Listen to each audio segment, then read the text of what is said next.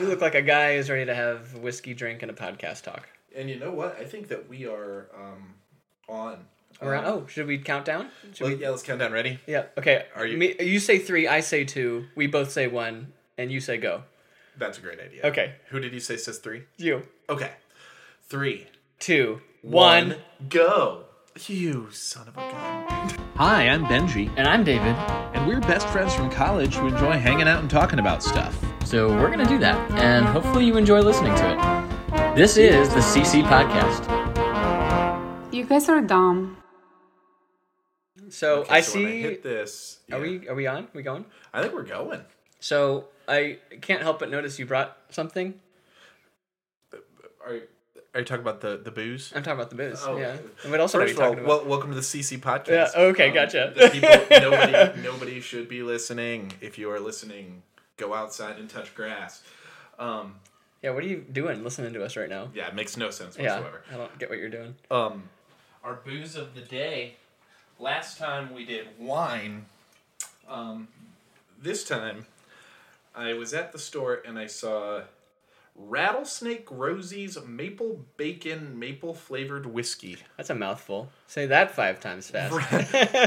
I have to picture a toy boat to be able to do it. Rattlesnake Rosie. Yeah, I don't know if it's possible. But yeah, it's a whiskey that is maple bacon flavored. And so how could I not try that, you know? Maple bacon? I'm in. Yeah. You wanna, And whiskey. I love whiskey. I love whiskey too. Yeah. You want to give it a smell? Yeah. See what does it... And by the way, It smells great, actually. We are not endorsed by Rattlesnake Rosie. So Yet. if it stinks, if it's terrible... Actually smells really good. It does. Yeah, it smells very breakfasty, actually. You know what it smells like? Maple and bacon. It smells exactly like that. There's a little bit of a smokiness to it. Yeah, so we're gonna try We'll shoot it first. a little bit of it straight, yeah, and then we'll mix it with Coke and see if we like that. Are we going to sip this or shoot it? Let's shoot it. Well, All let's do. How about this? We'll do like a trifecta here. We'll do like a teeny tiny sip. Okay, we'll talk about it. Yeah, discuss it. Then we'll shoot it, and then maybe that might be worthy of discussion as well. Who knows? And then I'll make us a little mixed drink out of it here. Cool. All right. Cheers, brother. Rattlesnake Rosie's Maple Bacon.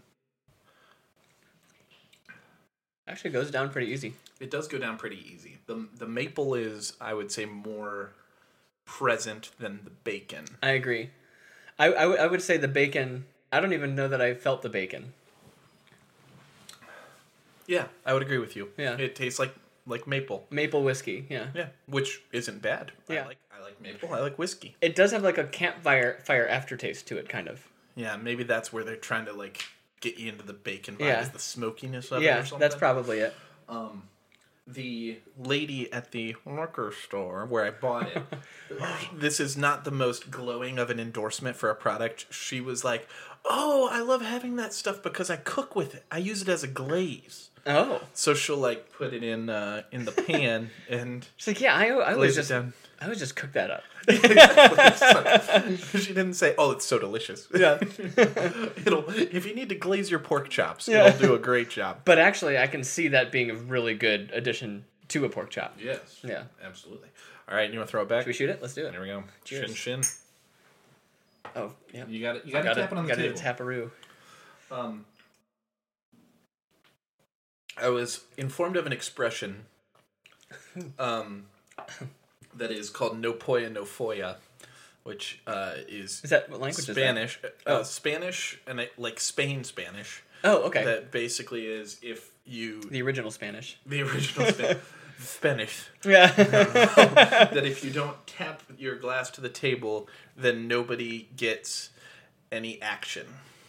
Ooh, oh man. Well, I'm glad we tapped. That is a that is the nerfed version of what that means. All right. Yeah, so you got to make sure that you're always You saved the day there. you got to tap the table. Got to have action. You're ruined. But yeah, so while I pour this, what Would you drink this? What do you think? Yeah. What was the question? do you have any more thoughts on Oh, the thoughts on the Rattlesnake drink. Rosie's? I actually really like. So I really enjoy old fashions. That's kind of my more recent Oh yeah. enjoyment drink of choice, and so therefore whiskey has been drink of choice. I would get this again. I would drink this again. It goes down easy. It although I did twitch when I shot it, but I am kind of a wimp sometimes when it comes to alcohol. Like I will, it's kind of hit or miss sometimes if I get nauseous after shooting something, and that I wasn't even close to feeling nauseous from that. So I would endorse that. I would get this drink again. And in fact, I'm looking forward to sipping on it with you tonight. So an old-fashioned, that's got like a lot of ingredients, right? Yeah, it's got like some sort of syrup in it. I actually am, for liking them so much, I don't know how to make one, but my wife is a bartender, so she makes them always for both of us, and she'll like put some syrup in it, a cherry, ice, and some sort of whiskey. And so with it being kind of a sweet whiskey drink, maybe this could be an interesting ingredient. I've been making a lot of... Have you ever... Oh, go ahead. Oh, no, go ahead. I was going to say, have you ever had peanut butter whiskey, Screwball? I haven't, but I've heard it's fantastic. I would put it under the similar category as this, like a fun flavored whiskey, also very fantastic. It's dangerously good. Dangerously. Okay, so Screwball. Gotta try it. Yeah, gotta try it. So we just mixed some Diet Kroger Cola. Also not endorsed by Kroger. Yeah. I spent a lot of time saying that we're not sponsored by it. Yeah. But we're still, I would say I actually like it better unmixed. Yeah. Yeah. I mean, I'm still going to drink this, don't get me wrong. But I think I like it better unmixed. I would agree, though. I think the porkiness of it comes through with the cola a little more. The porkiness. But I've been making Moscow mules a decent amount. Once you get the copper mugs, it's like you got it. The cost. You have to make them. Sunk. So, how do you make one? What's the very, very easy. Okay. 2 shots vodka, 1 shot lime juice, the rest ginger beer. Oh, could not be over ice in a copper mug, ideally. But yeah, and if you do that, it's perfect. It seems when you're making it, you will think to yourself, "Seems like a lot of lime juice," but you will not regret putting that much lime juice in. I think vodka kind of pickles with lime juice, and it cuts out a lot of the bitter taste that like nail polish taste. We really went right into booze talk here, which is fine. We did. And I wanted to say for anyone not watching and listening, and if it sounds like we're subtly eating something, we are enjoying some blueberries as well. A very loud, noshing fruit I've come to. These blueberries are just delicious.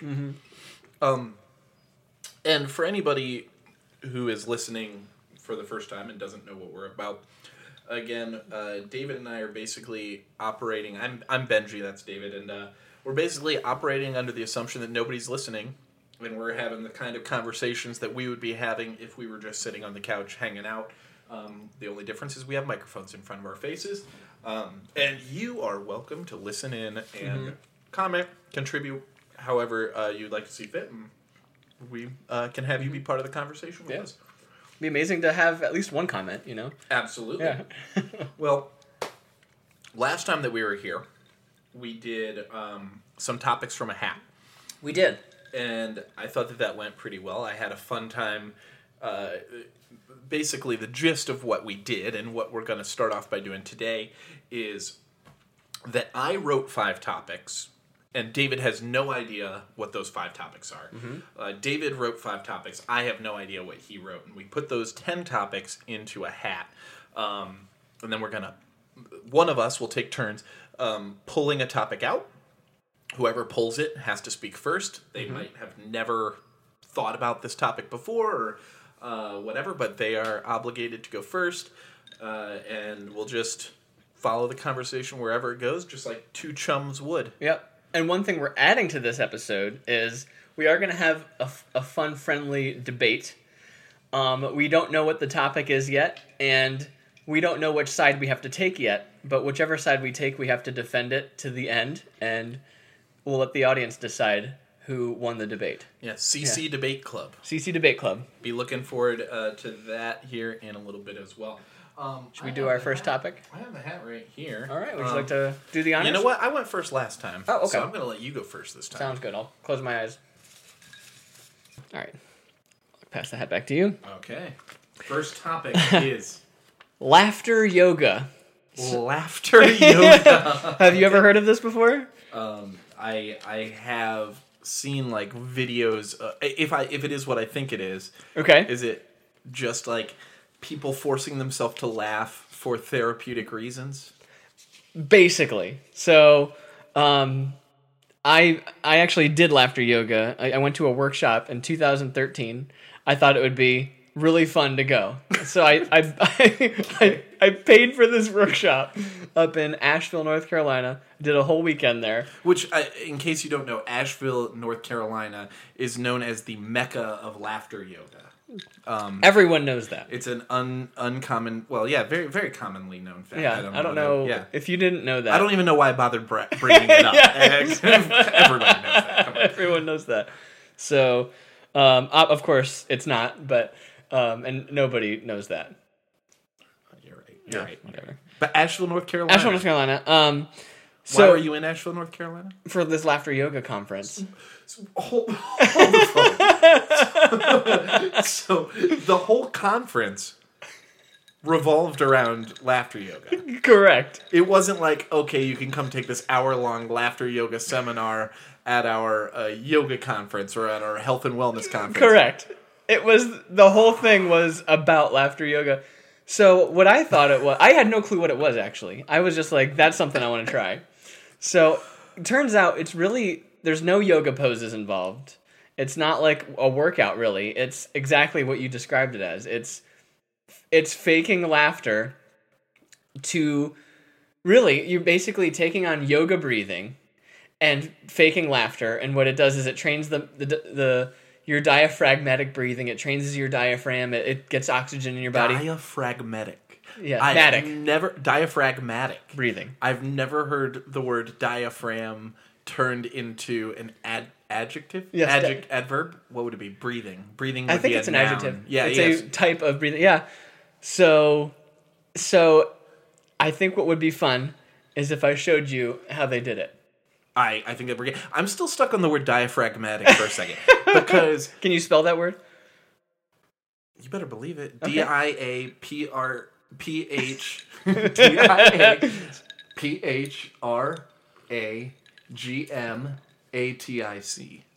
I think that's it. I won the middle school spelling bee. Did you? Yeah. Madison Junior High in Oh, Mansfield, man. Ohio. So between spelling bees and soccer competitions, You know what? Meaningless trophies are just I collect them.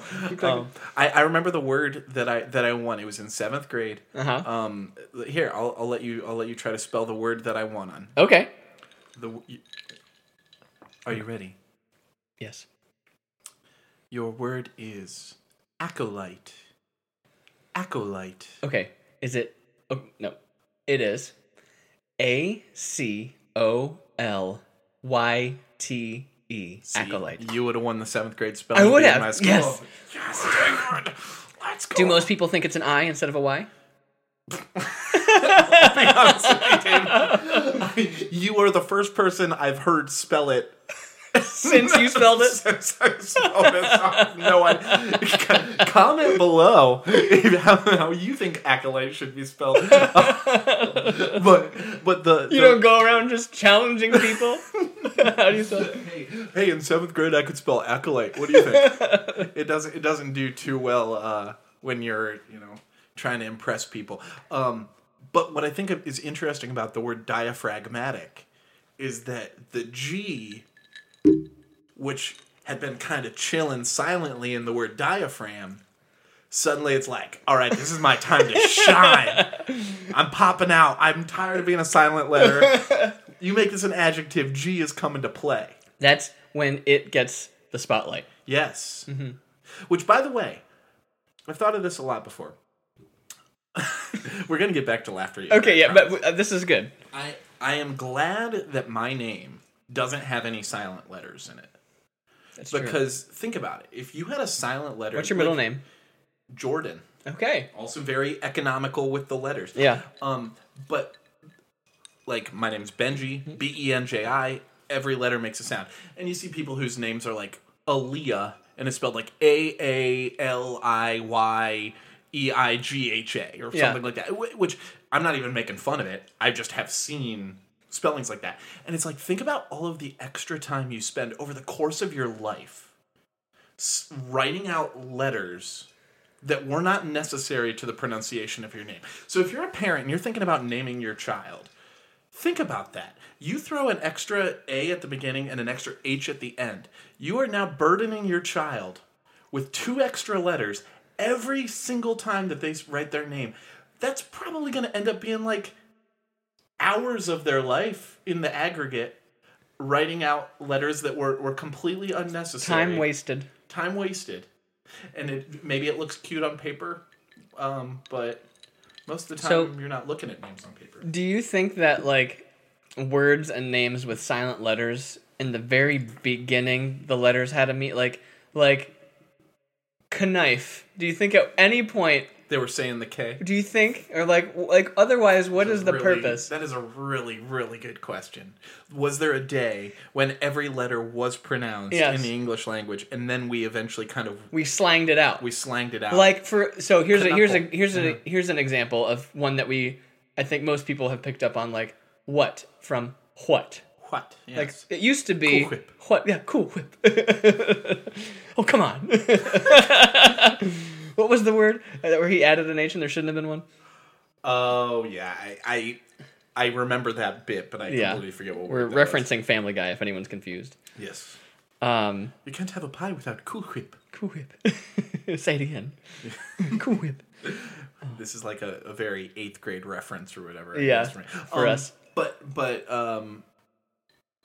what? Yeah, at one point they would have been saying what. There would have never been a time that people were saying, "Oh, I must breathe from my diaphragm." Right? I don't know. Maybe. I saw the Saigon. It opened up my eyes. I saw the Saigon. Yeah. The sign. Bring it into the Liget where you belong. Where you... I have a thought. I have thoughts about this.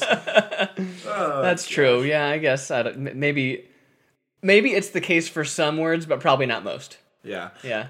And it probably...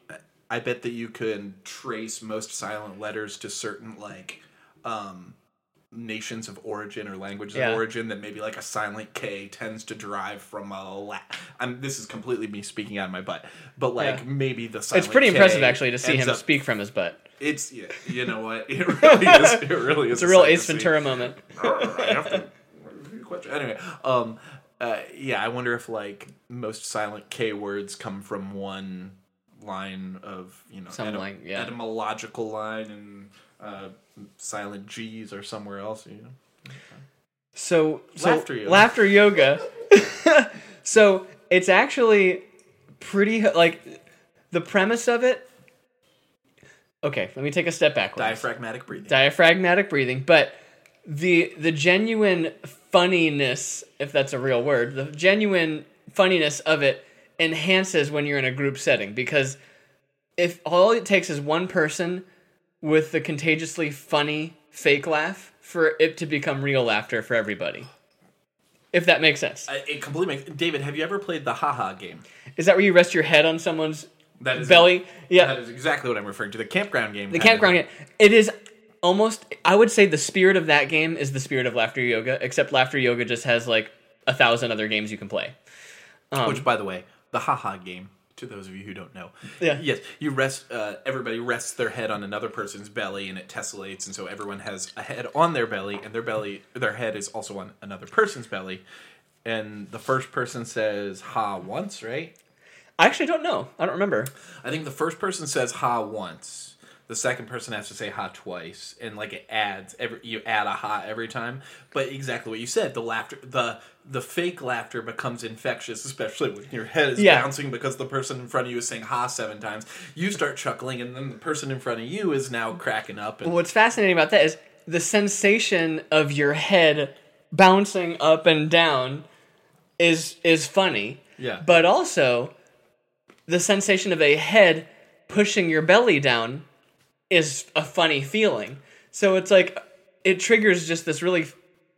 It hits your funny bone really quickly in that game. Did you play that game at the summer? We didn't play that game, but so first they teach you the diaphragmatic breathing. So I want to show this to you right now. Okay. Right, here we go. So this may or may not even be funny, and like it might not turn into real laughter. We'll find out, but it still trains the diaphragm, which is a benefit. Okay. In this situation, Yeah. should I treat this? I'm not going to resist laughter, nor Don't am I going to fake it. Well, so exactly. So your goal is not to find a genuine laugh. Your goal is really just to focus on the breathing exercise, which is you inhale and then you exhale, and then when you feel like you only have like 10 to 20% air left, you complete the exhale by pushing it out with a Gotcha. and that's it. And so you actually shouldn't care whether or not it turns into real laughter. Sometimes it does. That's sometimes a side effect. And sometimes it isn't.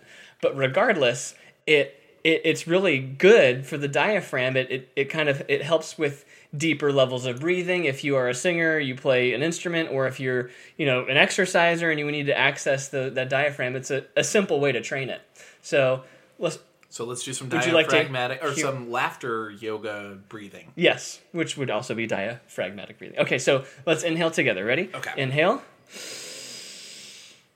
And then just exhale. And then when you feel like you're almost out of air, just push it out with a... Yeah.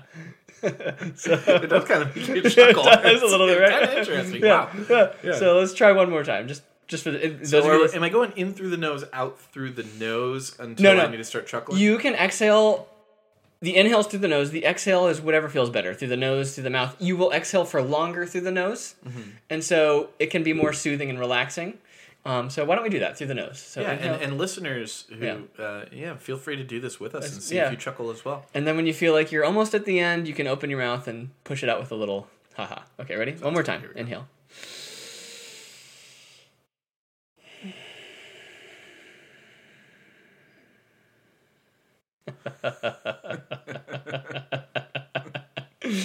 I'll be honest. Okay, so what was your experience, Benji? So here's how I relate it. I guess whenever somebody asks me if I'm ticklish, the answer is kind of it depends on my mood, right? And sometimes I can be very like ticklish to the point that it's like if you touch me, or you could pretend to touch me, and it'll set me off. You'll be in tears. And sometimes it's like, dude, you might as well not even. Why even try? And I feel like maybe this puts you into a silly place, which is the kind of vibe that I feel like I'm in when I'm really susceptible to tickling. But I do think but I think that is an effective thing of getting me to that place. I don't think I'm just naturally feeling giggly right now. Mm-hmm. But I think it kind of gets you into that like. and maybe there's like a momentum, and you probably can speak this to your laughter, that it's like once you start laughing, it kind of gets contagious. Yes. Which is similar to when I'm ticklish is when I'm already feeling kind of giggly. Maybe I've already got some of that laughter momentum, and then yes. Well, and that does happen. That did happen when I did that workshop where like you would do rounds of it, and as you got to like round 5, 6, or 7, you found yourself laughing with a more hearty, boisterous laugh, and then you could start playing around with like, all right, now let's laugh sooner to get the air out, and then you would add movements like in yoga you do a forward fold. I don't know if you reach down to touch your toes. You inhale, you exhale, and reach down to touch your toes. They would then add movement into it where you inhale up, and then as you exhale you laugh as you go to touch your toes, and that adds an element of this is ridiculous and kind of funny. So here's an example of one of the games we played. And this is an example of a game that was funnier the bigger the crowd and the more open the crowd was to it. I would equate these types of games to like hypnosis, where if you're not really open to it, it's going to be like, get me out of here. But if you're open to it, it's probably going to start to get funny really fast. By the way, I was kind of thinking about this, that there's what is it, being a suggestible, or the power of suggestion, or whatever, having that mindset. Do you think that the people who would be most affected by laughter yoga are the same kinds of people who would also be affected by hypnosis because they can be suggested into feeling a certain way or thinking a certain way? I would say there's definitely a Venn diagram there, but and also, to be fair, I don't know enough about hypnosis to fully answer that. I got hypnotized once. I want to hear about that, but let me finish answering your question. I think I remember you saying that, and you don't have. Well, anyways, we'll come back to that. So, one thing about laughter yoga that I don't know is true or not about hypnosis is, even if you're not open to it, you still get the benefits of training your diaphragm and training your lungs and getting more oxygen simply by doing the act of the ha-ha. Even if you don't think it's funny, or you get into that, even if you think it's hokey, you will still receive benefit from doing it. Sure. Whereas hypnosis, I don't know if it could be the case, but I just don't know enough about it. If you're not suggestive, do you get anything out of it? I think that if you were not, if you're not receptive and you don't have that suggestive, no, you said the right word. Okay. That if you don't have that suggestive, it's the power of suggestion or whatever. I forget the exact term, but I think that it would do nothing to you. I think you'd just be sitting there like, this is stupid. Gotcha. But I would say probably there's more that intersects that Venn diagram than doesn't. But there are a few things that you'd probably still get to. So, tell us about you were hypnotized. Yeah, what was that like? Vegas. In Vegas. In Vegas. That's a fun place to get hypnotized. Yeah, I went to a hypnotist show there. It was like the backup hypnotist. I don't know why. Like, the dude who was like on the title of the show is whatever. I could the say. substitute. It was it was like Mark Savard, comedy magic. Sorry, Mark Savard isn't here tonight. Yeah. Here's Jim. I don't know what his actual name was, but he's the guy on the sidewalk. We brought him in. Yes, exactly. We taught him very quickly how to do hypnosis. But Jim came in, and they basically said, hey, if you want to possibly get hypnotized, come up on stage. Now, I think immediately that probably cuts all of the people who don't have the suggestive, right? Because they're not going to go. They're not going to want it. Yeah. The people who already are like, hypnosis is stupid. Yeah. Why am I even here? Mm-hmm. They don't go up, right? It's the hams like me who would go up, and I bet you would go up. I would. Although, just to push back slightly, there's probably a very small minority of people who are opposed to it who go up there just to prove that it's hokey. And that's why. Let me show you this doesn't work. Yeah. Once the people who are interested in going up, they say they want 20 people to be involved in the show. They'll have 50 people go sit up there at first, and they'll basically like walk through some like, hey, you're all feeling sleepy. Do this. Do an air guitar solo. When I say snap, you're all going to jump up and down, or whatever. And I think that maybe they have a good sense of who is faking it to be in and who like actually is kind of getting into the trance of it, right? And so they weed people out. What do you think? They like see their pupils dilate, or like what do you think it is? How do they pick up on I that? think maybe the level of effort that people put into it. Gotcha. I think if people are either doing like zero effort, they'll weed them out. And the people who it's like, okay, this person is obviously acting. Yeah. This isn't what it normally would look like. They might be able to see through. They're experienced. They did 3 shows a night or for. whatever. Yeah. But I did make it through. I was one of the people who was on the show. You were very suggestive. I guess so. I will say I was aware of what was happening in real time. But I genuinely just didn't care. Whatever was suggested to me, it was like, yeah, that's natural to do it. I didn't feel like I was acting. I didn't feel like I had a responsibility to like hype up the crowd. I literally just kind of felt like I was like super chill and just, oh, okay, when he snaps his fingers, I'm gonna be really itchy. And so he's snaps his fingers. And it. Did you feel itchy, or did you just behave itchy? That's a really good question. I think that I behaved itchy. I don't There was one. I don't know if it was like it's hot. Like you need to like. Oh, it's hot. Like when I snap my fingers, the temperature is going to rise. I know that's like a really common one that they do. And I don't know if I actually felt hot or if I just felt like compelled. Or if you just looked hot. Or if I just felt compelled to, like, go along with the flow. Mm-hmm. But I definitely didn't think that it was of my own volition. Having gone through it, I do think that there is something to it. I do think that it's real. I think that I didn't feel like I was just like in a trance where I was You totally didn't feel like unaware. you blacked out. Yeah. I didn't wake up and was like, what happened? Yeah. Like, no, I was pretty much. But I will say, there was stuff that happened that I was told about that like didn't involve me that I was just completely disinterested in. That like other people like, oh yeah, when the other people had to do this, because it was a Vegas act, I'll just go ahead and say like there was the females up there were given suckers that were shaped and you like did not things. notice it at all. I wasn't even aware of that. And not to be a pig, I think that if I were cognizant, I would have been aware of that. Yeah. You know? I think I just kind of was like, all right, I'm just chilling here, waiting for my next thing to do. Yeah. Which maybe that is Wow. that's what the hypnotic state, what you could describe it as. I wonder if that's like if like different people have different experiences with it, because I do remember at BG Bowling Green where we went to college, there was like a guest hypnotist that came in one year, and I went to watch it, and I remember talking to one of the students that got hypnotized afterwards, who did feel like they didn't remember doing anything that we told them they did, and I don't know if they were just like pretending not to remember. Were they a ham? Were they like also a ham? I don't know the answer to that, and I would none of them were close enough friends to like know if it was real or not. But Sure. but I have heard people say that they blacked out and just like, yeah, I don't know. I would not describe my experience as such. As that, so okay. maybe I was just being a ham and I'm deluding myself, but that's how I felt about it. Yeah.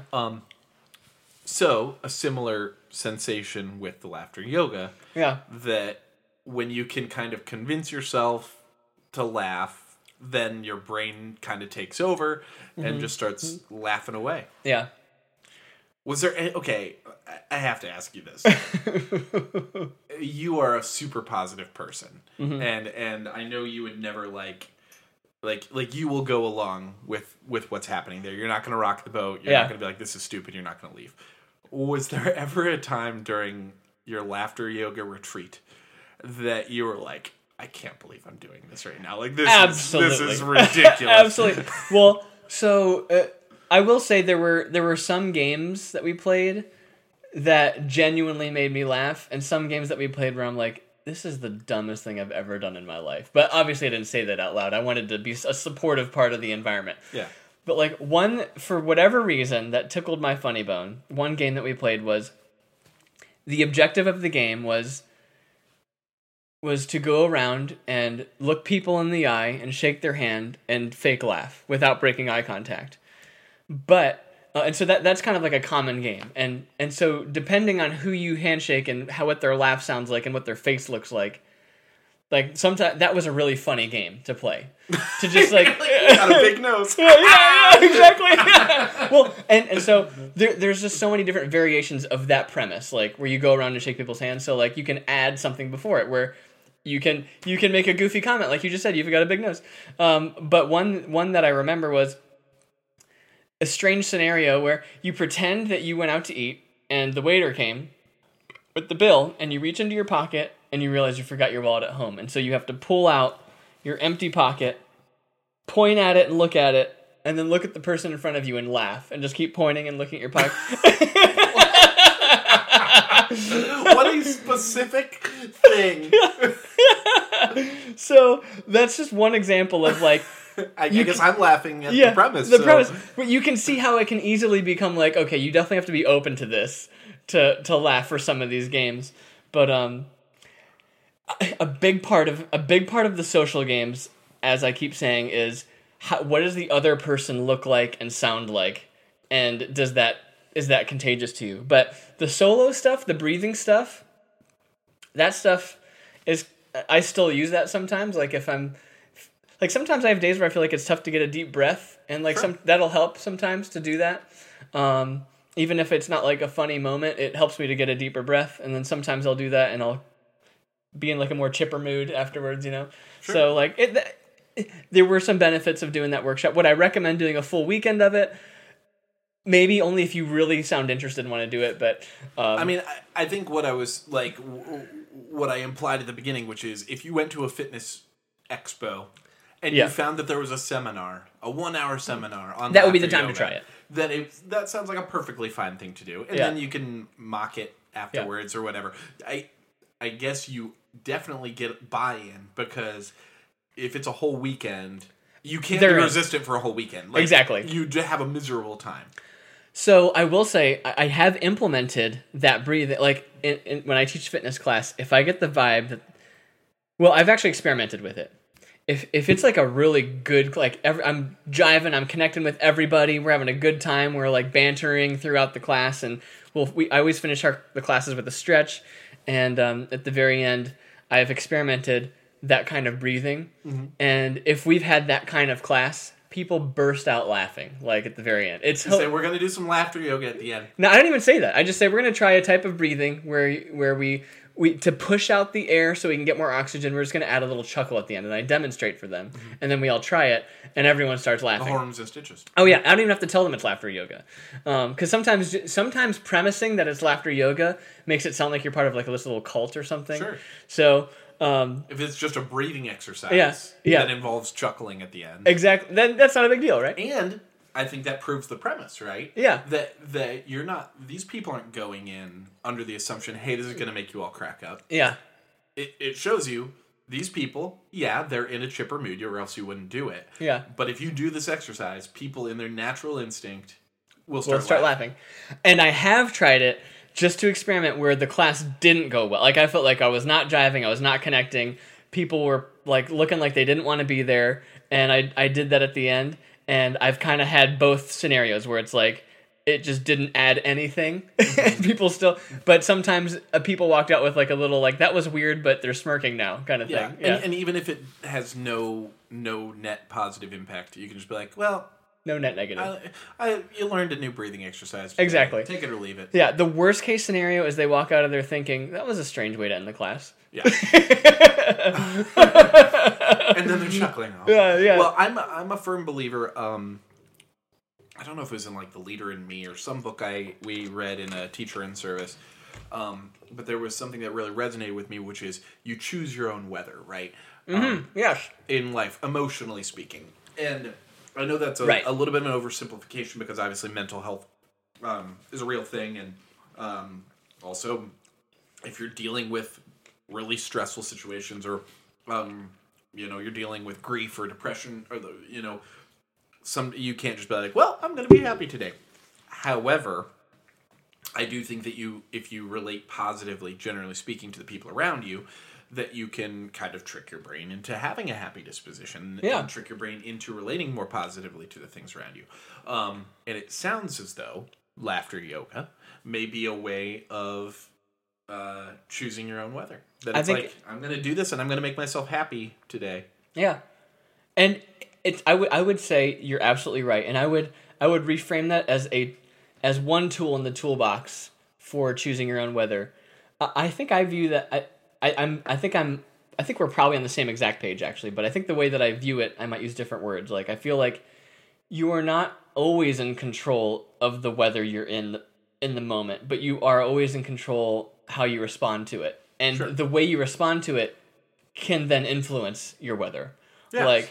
Like if you're in a down, like if something happens where your weather is feeling down and you implement the laughter yoga tool, you might be less down. Yes. Yeah, or you can make that conscious choice. If you make the conscious choice to regularly find a silver lining despite how horrible the moment is, you might have a less horrible moment. Absolutely. And I think we all kind of have a baseline for our happiness, too. Yeah. And it's like, maybe if you are, an Eeyore kind of person who it's always like, well, yeah, you're right. You're probably going to be, if your happiness graph will be a little lower, but you can make it higher than what you usually are. Yeah, exactly. And some people on their happiest day are still less demonstratively happy than you are on a bummed out day, right? Because you have such a sunny disposition. But you can still like bring up your own mood relative to how you typically are. Yeah. If you embrace certain things and certain positivities. I think that's a perfect way of putting it. Thank you. David. Yes. Before we move on, I don't have much frame of reference for laughter yoga. The only thing that I can remember in my brain about laughter yoga is Tosh.0. I used to watch Tosh.0 religiously. Which Daniel Tosh, I think, is in Savannah tonight doing a show. Are you serious? Yeah, one of my Ghost Pirates buddies was like, "Oh yeah, I'm seeing Daniel Tosh on Saturday." That's pretty cool. Yeah, so he's at the. Well, I'm honored you chose to do the podcast with me instead of book a ticket. You know what? Maybe he'll be out downtown. Who knows? That would be cool. But doing redemption videos, doing redemptions to drunks on the street in Savannah. But when he would go into commercials, a lot of times he would just do like a video that was hilarious in 10 seconds. And he'd kind of set it up. And now, watch this crazy lady fall down. And they showed some YouTube video, whatever. There was one where he cut to like a laughter yoga video. And it was just like this straight white-haired lady just looking into a webcam going, and like cackling, and it was kind of ridiculous with the minimal context what it was. Right. But a little creepy. That was 10 seconds of my life and not 72 hours of it. You missed out. Thank goodness for small favor. I wish I could have been there. So before we do the next thing, I just want to. The Mac went to screensaver. I just want to make sure it's still recording. I think that would be wise. It's time for an ad break. What? Who are we sponsored by this week, David? We are sponsored by just granola. By granola. Just all granola. Do you like to snack but you hate flavor? Well, have I got wonderful news for you. We've got a product on the line that has been in existence for about 8,000 years. It's called granola. What's it made out of? Oats? I don't know. But if you mash it together with honey into a bar, it can make a pretty delicious treat. And if you just eat a handful of it, you can swallow it and then be like, I need to drink something because now I have the driest feeling in my throat of all time. Granola, available at a Whole Foods near you. Use promo code SeeSee podcast at the end of checkout. Yes, at Whole Foods. To receive 100 cents off of your granola purchase. By the way, I don't... if you listened to the previous episode, I guess, a reference to that, you made that joke, and it completely went over my head that you were referencing the people who split hairs over nothing. You're like, it's not $1, it's 100 cents. In real time, I didn't get that at all. And then I was listening back, and I was like, man, I just really blew through his joke, like without even acknowledging it. But I could tell that went over your head, and I didn't want to like make a thing out of it. Yeah, every once in a while, it just gives me a little. But I actually, I love how you caught that joke in retrospect. I was listening back and editing, and I was like, oh, he was doing the I'm not tired, I'm just fatigued or whatever bit. Not $1, it's 100 cents. Yeah. 100 cents off your granola with promo code CCB. What was it? BDCC at checkout. Tell your cashier, and she will give you $1 off. Again, and maybe even a funny look. And if she doesn't, again, I will make it up to you with love. So before you pull from the hat, I kind of would like another drink. Would you like run it back with the same thing, same ingredient? I'll do the same ingredient, even though I did like. Yeah, I'll just do the straight shot because I did like it. I liked it without the mix more. Oh, okay. Cool. Yeah. Or we can do both again. Is that what you're thinking? Well, I was using the shot glass as a measuring implement for how much to pour in. I'll have what you're having. Oh, that is a lot of pressure. No pressure. You know what? Let's do this round. You know what? Here's what we'll do. Happy medium. We're gonna go no cola. Okay. We'll just do just ice. We'll just do neat. Neat. Okay, I like that. No, we'll do another. You could probably just pour it straight in there. Yeah, I know. What am I doing? Yeah. I was afraid John Taffer would come in here and yell at me for overpouring or something like that.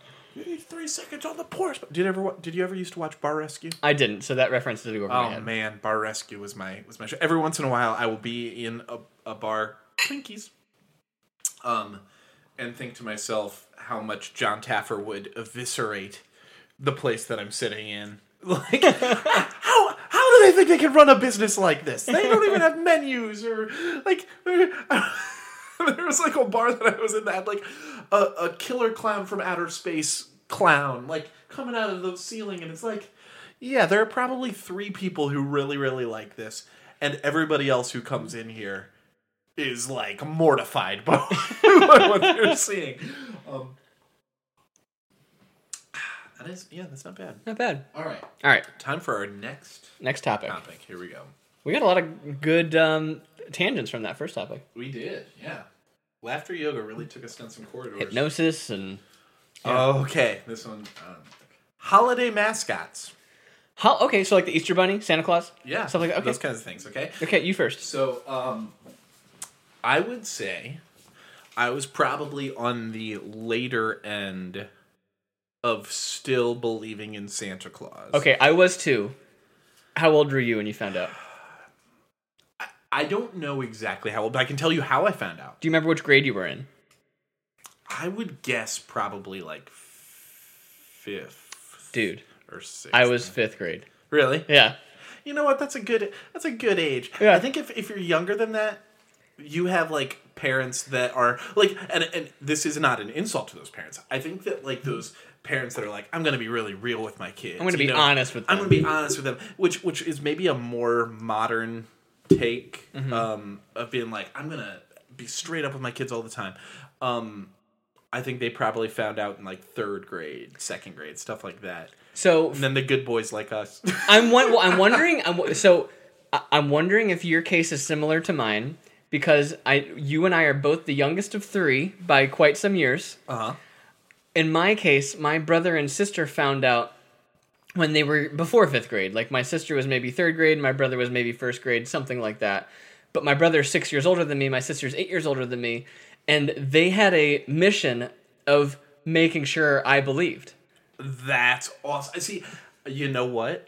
It's very possible that was in play in my household. I'm not sure. Okay. I couldn't say one way or another, but that's very interesting. Let me re-say that. I don't know if it was like their mission, but they were dedicated to not breaking the news to me. And they were at the very least accomplices. They were accomplices because, so this is a trick my parents played on me and my siblings. So if you have older siblings who make you think that Santa's real, and if your whole family makes you think that Santa's real, it doesn't matter what your fellow 10-year-old friend says, because it's like, my brother's older than you. Yeah, like, of course he's real.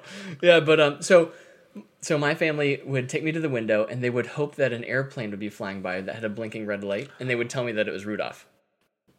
Freaking brilliant. Yeah. Great parents out there. Steal that idea. Great idea. Like, look, Rudolph's out there. All right, I interrupted. You were sharing your version. You were sharing your story. I will say, I do remember a time of people being like, no, Santa's not real. And me still being like, no, I believe. Yeah. I believe you're wrong. Maybe not for you guys anymore, because you don't believe anymore. That's why you're getting coal. That's why you're getting coal. That's why you're getting nothing. Santa stops coming to your house when you stop believing. Yeah, duh. Obviously. The little bell from Polar Express was still jingling for me. But I unfortunately had a moment of empirical proof that... You witnessed it. Well, there was no, like, me walking in on my dad dressed like Santa or anything like that. But here's what happened, okay? So, in my household, we had one present from Santa, and our stockings were from Santa, okay? And then the other presents were just from Mom and Dad. You know, that's fine. Oh, no. And so what had happened was my mom What had happened was that my mom was super excited about a present that she had gotten for one of my sisters. And so she showed me, like, in October, oh my gosh, Benji, look at this thing I got at the store today. Like, won't Kelly think that this is the coolest thing? I know where this is going. and then that ended up being her Santa present that year. And I remember on Christmas morning, Kelly opening that present, Kelly, my sister, opening that present, and me just turning and looking at my mom like, I knew about that present. You showed me that present. Did you have a moment at all where you thought, oh no, Santa got the same thing that my mom got?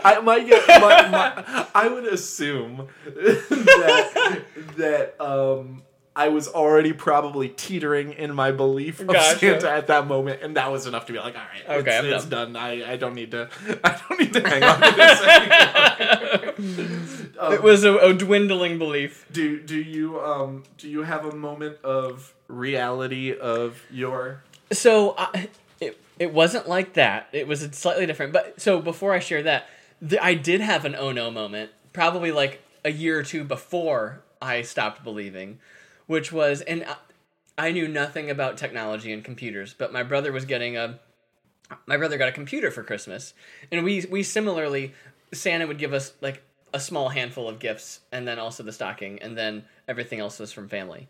But one of the gifts my brother got was a computer from Santa, but my parents gave him the monitor, and I thought that they were the same thing because like the boxes looked similar, like both boxes had a monitor and a computer, and and I didn't know that. I thought the monitor was the computer. Yeah, you know, sure. I never knew that. As a kid, how do you know? I didn't know that.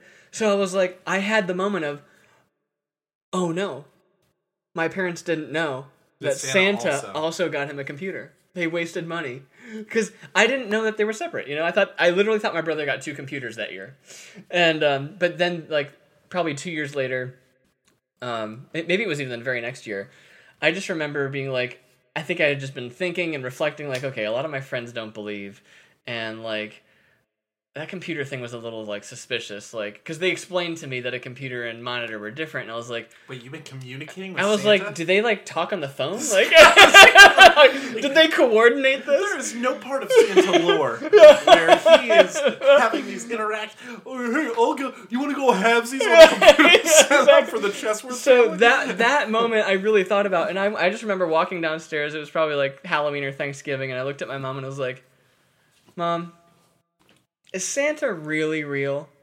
And she looked at me and she goes, David, I think it's time I tell you. Now that you're 20. Yeah. Now that you can almost drink legally. She said, so my mom was very clever with it because she phrased it in a way that she was only partially deceiving, which I guess is kind of true. Like she was saying like, I think it's time you become part of the secret Santa club. Well said. Yeah, and she said, the spirit of Santa is real, and he's based off a real person, Saint Nicholas, who would go around and give gifts, and he, leave things like I forget what he actually did, but he would leave things in strangers' doorsteps or whatever, which sounds kind of creepy in modern time, but but basically she said so he the spirit of Santa is real, but the way that you know about him is not, and so, but to keep the spirit of Santa alive, it's important that we don't ruin the spirit for people younger than you. So she we are all Santa. We are all part of the secret Santa. So she made it part of like this, you have graduated into the secret club now. Yes. And at the age of 10, I was like, all right. and it keeps you from being the kid who goes to school and ruins it forever. Ruins it for the even nerdier kids. Who still believe, right. Who still don't know. Because you don't want to be the first kid that like ruins it for someone else. Exactly. But that kid. But I do remember that very next year in 6th grade, because it had only been a year since I found out, I remember in a class, one of the teachers, the teacher in 6th grade talked to all of us as though we all knew, which makes perfect sense by 6th grade. But I did pull one. I rarely pulled jokes and pranks in class because I was terrified of getting in trouble, but that was one where I felt pretty confident. I was like, he's not real? And the teacher froze for a moment. No, I get it. We all know Santa's not real. Yeah, exactly. And then the one kid that actually was like, wait, he's like, what? Oh, he didn't speak up. Homer Simpson's into the movie. So I'm wondering, okay, what parallels can you draw to the story of Santa with what is actually happening, right? Like, so Santa doesn't actually fly out on reindeer. Mm-hmm. Reindeer are kind of represented by the car that drives. And, like, there are no elves, but there are child laborers in China. That's hilarious. That built your iPhone, right? That's true. So it's like the elves are kind of real. Yeah. They're just not... That is hilarious. They're just not on the North Pole, right? Right. They are on the other side of the planet, though. Yes, they're on the other side of the planet. And your parents just happen to be the jolly people who represent Santa himself. Yeah. I think that's right. The parallels are like the elves are just a bunch of other people who make the stuff for the people who actually deliver the stuff. Yes. Yeah. The Amazon guy is probably the closest thing to Santa at this Here point. comes Amazon. Here comes Amazon. Is that a thing? I think the Holderness family wrote that Okay. parody. Yep. Shout out Holderness Shout family. out to the Holderness family. Maybe we'll have them on the podcast one time. Yeah, come on. If Come on they're to the lucky show. enough. If they're listening, why are they listening to this? You know what? Holderness family, get on the horn. Yeah. But so my dad, Your dad. I don't know this using the term manipulative has a very negative That's a fun intro. Has a very negative connotation. He was very good with child psychology with us growing up, with my sisters and I growing up. He would do it in your best interest. Generally speaking, I would say so. And he was known to invent mythical characters for events that were not spoken for in the mythical character world. Okay. So, in my family growing up, in addition to the Tooth Fairy and Santa Claus and the Easter Bunny, we also had, I can think of at least two off the top of my head. We had the Birthday Frog. Oh. Which the that's Birthday fun. Frog would visit every year around your birthday and leave you like probably about approximately $5 value gift on your windowsill outside of your window. So when on your birthday, you would wake up and check your windowsill for a present from the Birthday Frog, which I guess, if you think, well, it's a fun lore. Yeah, like one of the the purposes of Santa, right? It's like 1, keep vibes great around Christmas. 2, he's watching you. Be good, right? Yeah. It kind of accomplishes those goals around your birthday. And my birthday being in May, that Far was an away extra from month. Christmas, Exactly. That was an extra month of me acting. Hey, you better watch it. The Birthday Frog's paying attention. Don't you want a king-size bag of Skittles on your windowsill? In your birthday? Birthday Frog's paying attention, So we definitely had the Birthday Frog. And I'm like, again, I'm guessing about my own child psychology because I don't really remember a time being like, well, the Birthday Frog is absolutely bullcrap. I think that was probably way before Santa Claus that I was like, all right, you know what? This is not So real. you had like but I'm gonna ride tears this out. of like not believing in one thing but still believing in another. You would have tears of that. I caught the Tooth Fairy one time. You did. I caught the Tooth Fairy in the act. I don't know if I ever blew up the spot to my parents, but there was a time that I had that I caught my dad, like when I was falling asleep, like trying to slide his hand slick under my pillow, so I caught that one in the act. But again, I don't think I blew up a spot because if with the Tooth Fairy, it's not like Santa Claus where. Like, the presents are gonna come no matter what. If you believe in Santa Claus or not. But, like, if you out the Tooth Fairy... You're not getting it anymore. Like, they're gonna stop doing it. So it's like, all right, well, I'm gonna ride this out, Yeah. So I did catch that. Like, Easter Bunny, I think it's probably... I would guess that Santa was the last mythical creature for me to check off the belief list, right? Yeah. But the other mythical character, this one was made for the before you middle say child. that one, I have a question because you have a very musical family. Yes. Did your dad write any Birthday Frog songs? Ooh, man, I don't know. Or was it just the birthday song? It was like that was the birthday song. Like, yeah, the Birthday Frog wrote "Happy Birthday." Yeah. Obviously, Duh. I'll have to ask my sisters on that one, Okay. and see if there was a Birthday Frog anthem. There might be. If there's not, there should be. If you want to write the birthday frog anthem, That could be one of our music videos, man. the birthday frog anthem. That's a great idea. Yeah. We can do like a introducing the world to a new creature that you should care about. Yeah, the 'cause birthday frog. The Elf on the Shelf is relatively new, so the Yeah. world is receptive to new creatures. Yeah. So we'll write a birthday frog song about the birthday frog, his origin, Yeah. where it comes from. Kids can watch Here it comes and buy. birthday frogs. You know, Same has the same prosody. You know what? That's a great idea. I'll have to write a birthday frog anthem if it doesn't already exist, which I will check. Okay. So you had another mythical creature in your family. Yes. This one was a little bit more nefarious and impish. He was, I believe, designed for the middle child in our family. He was the most ornery. Very goal oriented with this creature. Very goal oriented. It was. Sorry, I'm laughing just thinking about what. It's all that laughter yoga. It's got me. It's got you in a giggly mood. We had the vacation squirrel. Vacation. So vacation squirrel would he'd watch you before a vacation was going to come, to make sure that you deserved to go on the vacation. And Oh, I know, right? okay. Was there ever a time when the middle child was not allowed to go on a vacation? I think it was all bluster. I think it was there was definitely no backing up. Just like nobody actually ever got coal. Right. I guess maybe some people might have gotten coal. Yeah. But there was I'm sure never in a moment the where- universe there's someone. But the threat was that the vacation squirrel would come the night before a vacation and whisk you away up his tree, and then the rest of the family would go on the vacation, and you would have to stay in the tree with the vacation squirrel until they came back. Oh my! Can we please make a vacation squirrel song? So wait, hold on. Is this this vision that you have here? Are these two separate songs and Absolutely. videos? They need to be separate from each other. We need to introduce the world to the birthday frog, and also The in a vacation squirrel. separate video, introduce them to the vacation squirrel.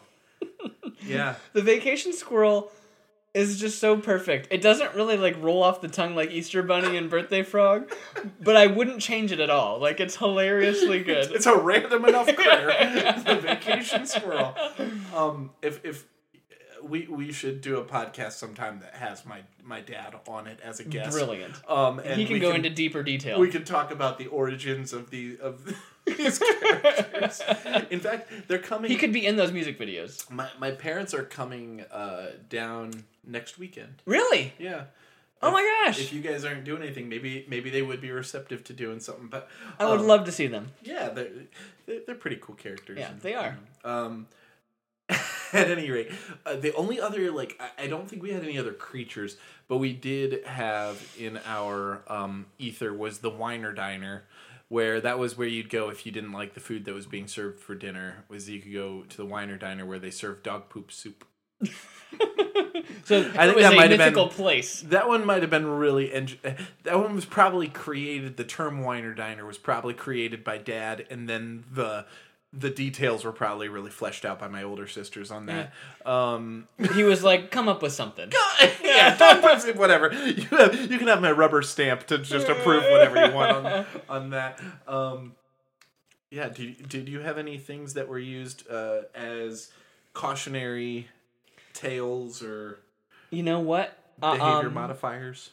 No, I don't recall having personalized to our family mythical creatures or tales, but I will say that my wife's family was big on sharing extreme stories to get you to not do something. Like, this probably wasn't a real example. Now, your wife's family, are they from Kentucky or something? They're from Moldova. Oh, A okay. small- So we're dealing with Eastern Europe here. Eastern Europe, Got it. yeah. Okay. So they would be very Eastern European in their stories. Like this is a in the spirit of example, but maybe not an actual example of what my wife got. But if Lucia's mom didn't want her to go in the street, she would say something along the lines of, "Well, last week, someone from the town next door, their kid went in the street, died."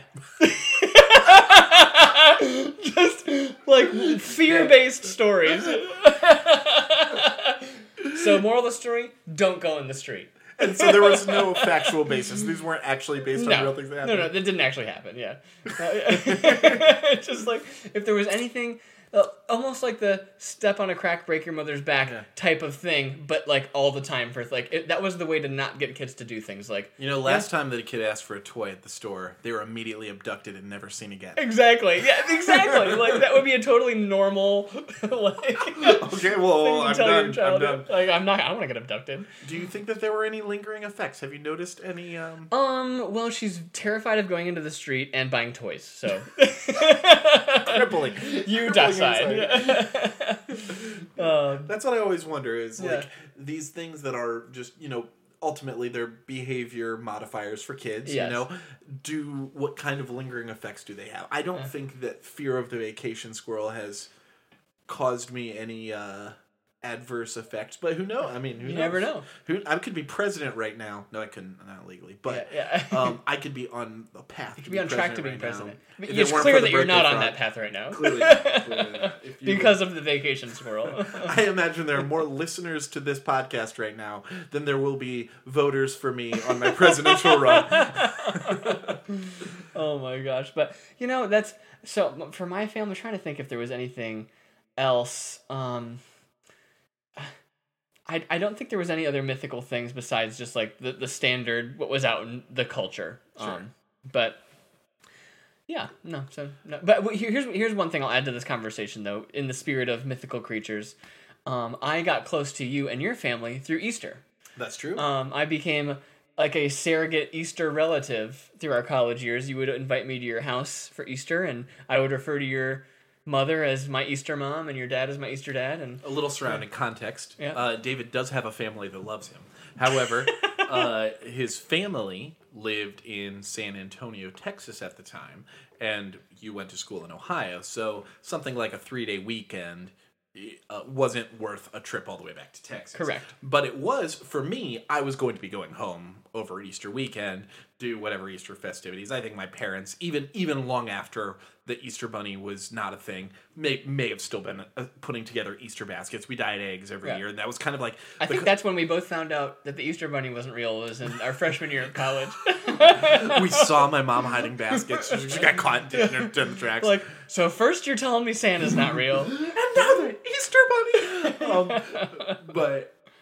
We always got very competitive dyeing Easter eggs in my household because we've got a lot of creative people, a lot of hams, a lot of real show-offs, and so we'd like be rummaging throughout the house of like outside the box ways to make our eggs super awesome. Like we were like melting wax droplets of crayons on, like we weren't just like drawing in crayon. We were like melting wax on it to create negative space, and like I remember like one time my sister like figured out a way to like graft a tie pattern, like a neckties pattern onto an egg.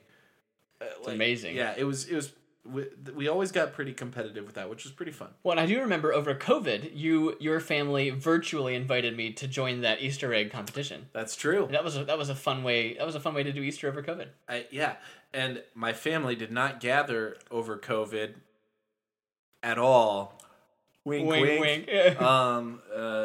You know what? That Easter, that would have been like kind of on the back. The tail end. It would have been like a year after. Gotcha. I think, at the time. No, I guess. No, I think it was right. I think it was like 2 months after. Oof. You're right. That would have been early enough in COVID that was like 2 months into it. We didn't know the danger because COVID was like St. Patrick's Day. Yeah. Yeah. We didn't know how bad it was yet. Yeah. Yeah. Sure. But we did know that zooming in was a thing. So I think it was when shutdown happened, it was presumably there was only like 10 people in California with it, and it was still mostly in China, Yeah. So like there was a lot of people who were like, well, even though we shut down, it's like it's not here yet. You know? Yeah, and that was also when Trump was like, yeah, we're going to have you in church by Easter. It's going to be great. 2 weeks to flatten the curve. We're going to flatten the curve by Easter. Yeah. It's going to be fantastic. The best Easter of all Easters because I am your president. That's a pretty good impression. Thank you very much. Have you been practicing, or are you just natural at impressions? I I won't say I practice. Like, I don't sit at home and, like, I'm going to do a Donald Trump right now. Or Yeah, I'm gonna yeah. do, but, like... You're not I've like had a enough classic times, and like, where impersonator. students will be like, hey, can you do an impression of blah, blah, blah? And I'll try and, in those What other moments. impressions can you do? Off the cuff. Can you think of any off the cuff, or is that tough? It's tough. I can kind of laugh like SpongeBob. I'm ready. That's pretty good. Thank you. It is much harder. It's like when somebody says sing something. Like Yeah. you You kind need of something more specific. Okay, can you do Gollum? Yeah, I think so. Master Chuck's Labatus, Laughter of my platters. So if you can do Gollum, you could probably do Stitch. Malman Stitch. Ohana means family, and family means no one was left behind. Can you do any one? Oh, that's the next Yeah. one. You go up your throat as you go from Gollum to Stitch to Elmo. Okay, Elmo. Okay. Elmo's world. That tickles. Can you do Kermit the Frog? Hi ho, Kermit the Frog here. Yay! Why are there so many songs about rainbows? And what's on the other side? I'm impressed right now. I didn't know you could do so many impersonations. Thank you. Yeah. I think. I don't know. Yeah. Well, Like they're Four all is- very whack. it's 4 more impressions than I thought you could do. Miss Piggy. Oh, Kermit! Ah! I love you, Kermit! Oh, and now I want to. But okay, I need to bounce it back to you because I would guess you've never flexed an ability to do impressions, and I know how accent. I don't know how impressions would be for you, but I do know how accents go for you, and they're not. They're not the greatest. I'm glad you said it. Yeah. I'll echo it. I will use your words. They're not the greatest, according to David Chesworth. Yes. Sorry, I kept saying This is Bill. true. With accents, as I said in the first podcast, I tend to like I might get 1 or 2 words that are like pretty good, but I always like devolve into either like a Russian or Arabic type blend. Yeah. Yeah. Rarebic. Yeah. Oh, okay, so it's impression time with David. Okay. I'll do my best. I'm gonna throw some impressions to you. Throw now. someone me. Okay, how about Throw Christopher? someone me. How about Christopher Walken? I'm trying to, that's horrible. I'm doing a horrible Christopher Walken right now. It's horrible. Yeah, they're the end. There were some inflections that I got, but I don't know that anyone would be like, "Oh, that was Christopher Walken." Yeah, you know what I think. Is he in the room right now? How about Peter Griffin? I think I would have known who you're talking Hey, about. Lois. What's for dinner tonight? It does help if you incorporate other main characters from the show. Yeah, it pulls because in then the you context. can, yeah. Hey, Brian, you're an idiot. Freaking nailed it. Okay, all right. Okay, how about what about Squidward? Oh no, That's pretty good. SpongeBob. What about Arnold Schwarzenegger? He's the easiest to do. You're right, David. You're right. He is. Get to the chopper. You know what? Yeah. B plus for sure. Okay, B plus. Okay. B plus impression skills. Okay, thank you. How the heck did we get to impressions? Where I did don't this come know. from? You started impersonating Trump about COVID Easter. Oh yes. And so we had we zoomed you in. Can you pass me the alcohol? for Coveaster. COVID Easter. So, okay, so do you have anything else to say about mythical creatures? I have one more thing. All right, I wanna hear that it. comes to mind, which is I remember one time being at I'm a just gonna mall put this here so in we can both access it. beautiful. I remember being at a mall in like Myrtle Beach or something. We were on vacation, and it was over spring break, and the Easter Bunny was at the mall, much like Santa Claus, Oh. trying having people sit on his lap. And I remember being at an age where I had no belief in the Easter Bunny being real. I don't think I was crazy old. I think I probably still believed in Santa. But I was like, the Easter Bunny's like in my mind. And my dad really wanted me to go sit on the Easter Bunny. I don't know if it was like a photo op kind of situation or what. And I remember just sitting there as like a 9-year-old being like, all right, I'll tell you what candy I want, I guess. I remember being like, Crackles. I'll probably get it. I'll have if I just- crackles, I guess.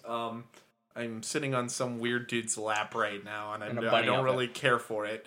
At least Santa doesn't have the anonymity of a giant mascot helmet. You know, like Yeah. like Santa, you're looking in the dude's eyes no matter what. Right. Who knows? Who knows with the creepy Easter Bunny mascot head style situation they've got going on. So I've got a couple questions for you based on that. Sure. One, when you would go to the mall, would you think that was the real Santa when you sat on his lap? When you believed in Santa. When I believed in Santa.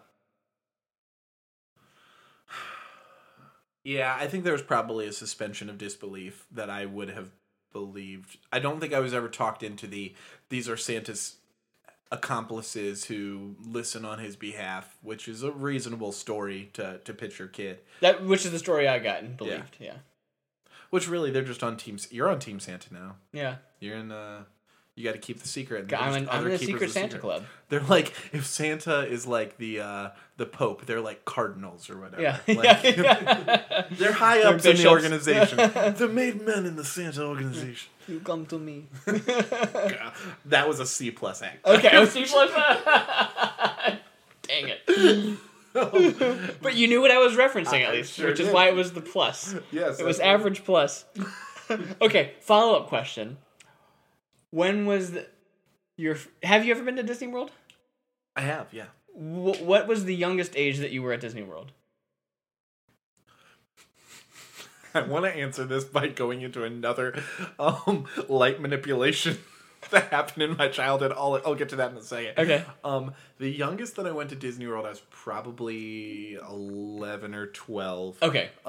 And we went to Magic Kingdom. One day we went to Magic Kingdom. Gotcha. So this question probably won't apply to you, but I remember going to Disney World younger than that, and before, like, I still believed in Santa the first time I went to Disney and could remember going to Disney. I have to say, there was never a time where I believed that the characters at Disney were actually, like, I knew they were actors. Always. Yeah. Like, I never thought they were real.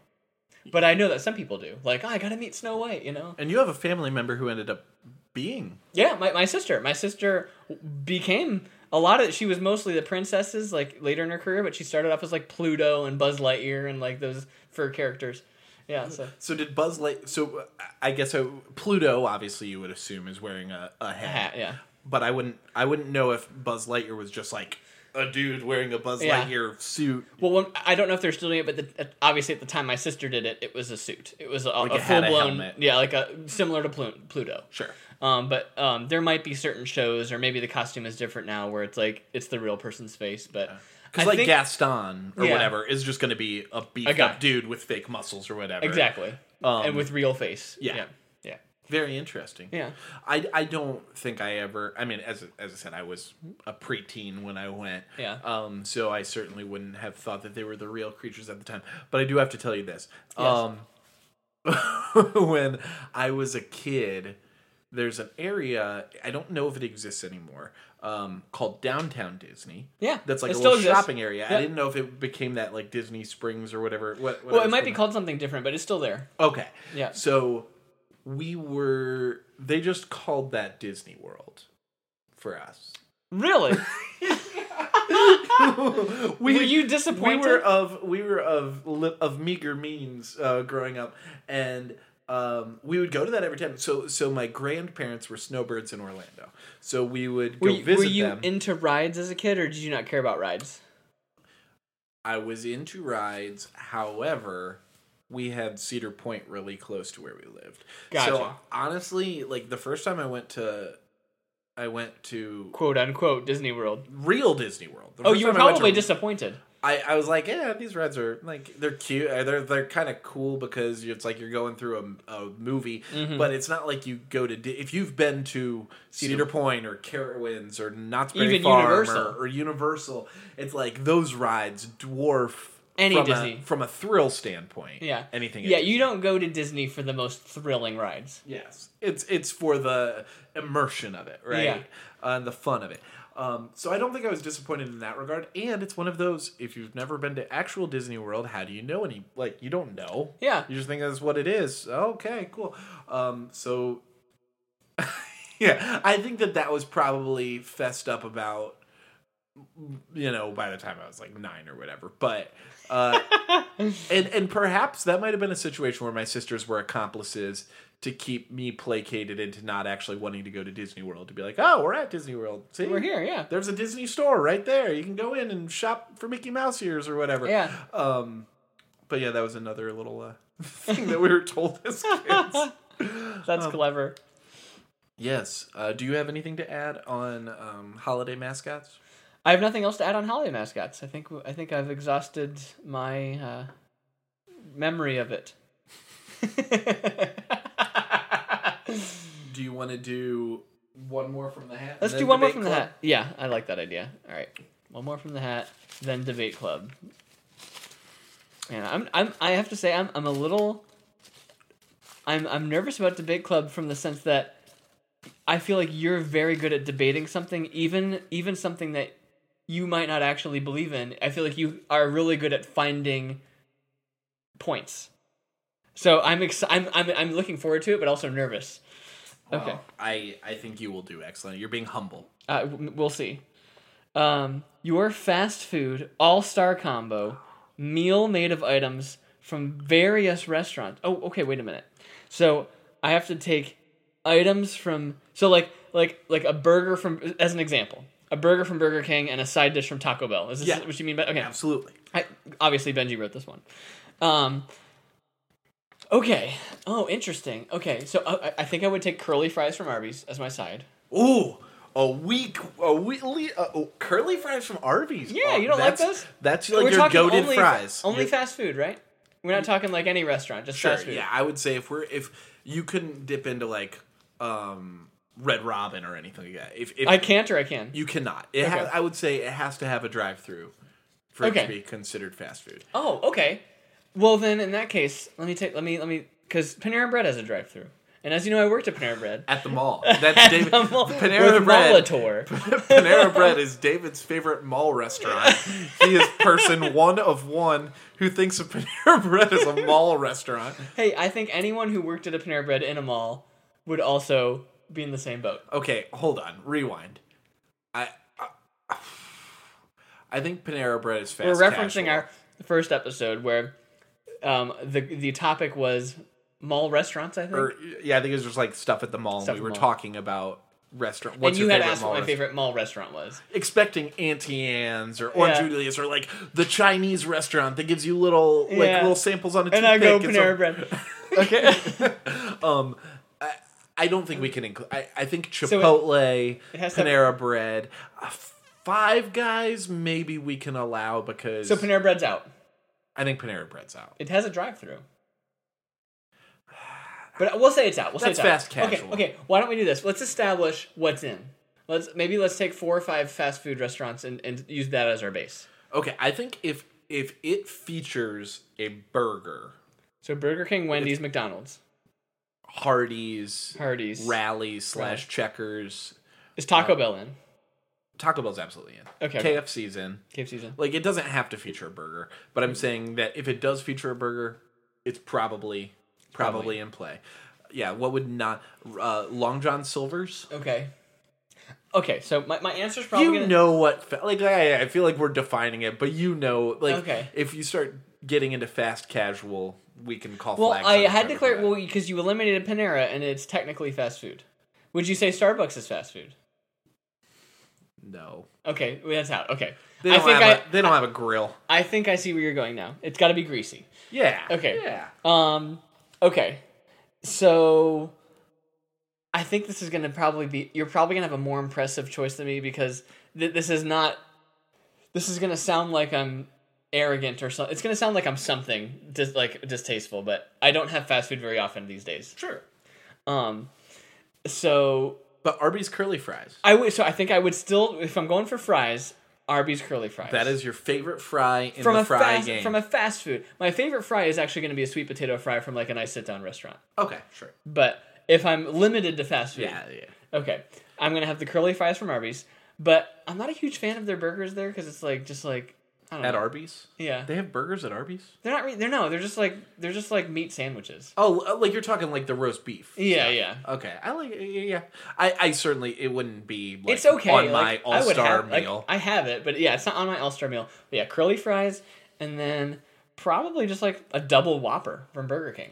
Double Whoppers hit. Yeah. So I think With double Whopper cheese. with curly fries with cheese. Yeah, and Calories don't count in this meal. yeah, calories don't count. Yeah, I mean, this is just my all-star meal. So and then in terms of a drink, I would probably, if I have to have a drink as part of the combo, I'd probably just do like a high C fruit punch or something. I think you're allowed to have another side. I think for sides? this we want to incorporate as much as possible. We can get two sides in the Okay, mix. 2 sides. Oh boy. Okay, this isn't a side, but this is gonna be like a double entree one side. The McGriddle, the breakfast item. Sure. I- I'm down for this. Yeah. I don't know that I would pair it with those things, but in this scenario, I really like the McGriddle. What protein are you throwing on that McGriddle? Sausage? Sausage. Okay. Sausage Sausage. McGriddle. Sausage Is McGriddle. it's actually called a McGriddles. Is it really? It's not weird. Oh, it is? The Okay. plural. The plural is built in. Yeah, Oh, man. I'm like 99% sure that the product registered trademark name is it's a McGriddles sandwich. Isn't Wow. that weird? Okay, so I haven't. So we got Again, this is gonna sound like an arrogant thing. Pretentious? But there it is. I haven't had a McGriddle since Bowling Green, but I would get them all the time at college. Like it was my favorite breakfast item, and I would go back and forth between bacon and sausage. And when I worked at a Taco Bell, my favorite item at Taco Bell was the Crunchwrap Supreme. I'm kind Hands of bummed down. that you took that one. I think that one Were you might gonna have go with been that? on my Okay, one might have been on let's my pretend all-star. I didn't say that. No. and It's So not on my all-star list. Let's recap. Okay. So we've got curly fries, Curly fries from a Arby's. double Whopper. Double Whopper. Your extra side is a McGriddle. McGriddles, which I think is fine. And then my second helping of dinner is going It's to be a a Crunchwrap Crunchwrap Supreme. Yeah, and what beverage you could get a High C fruit punch. high C fruit punch as found at the fountain at McDonald's. Yes. I'm I'm not a big soda person, so that's why I would go with the high C fruit punch. Absolutely, I think I certainly couldn't disagree with you. And what about like a dessert? You can have one dessert. Okay, too. a Fast food dessert, I would probably do, a milkshake from Cookout. Oh, yes, Yeah, yes. milkshake If from you're Cookout. not fortunate enough to live, which most of my life I lived not in a cookout world, Yeah. in the Midwest, and I discovered cookout like probably in my college years on a trip down here. It's insanely good. It's insanely cheap too. Yes. It's like the only real fast food I think in terms of prices these days. Honestly, yeah. I Yeah. have to like talk myself out of going just because Yeah. it's like if I went all the time, Or like if there's not a Obese. Cookout in the area, but there's a Steak and Shake, I would do a milkshake from Steak and Shake. Sure. But ultimately, with the extensive amount of milkshakes that Cookout offers, it's very much like up to par with Steak and Shake. Yeah. This podcast brought to you by Cookout. Cookout. If you're not from a place that has Cookout, Yeah. move. I did. Yeah. So what milkshake would you get at Cookout? Well, I'm a sucker for Oreos. I think I've told you this before, but Oreos are probably my weakness when it comes to junk food. Like my self-control is the weakest if there's Oreos around. There are times where I've been able to have 2 or 3 and stop because I felt satisfied.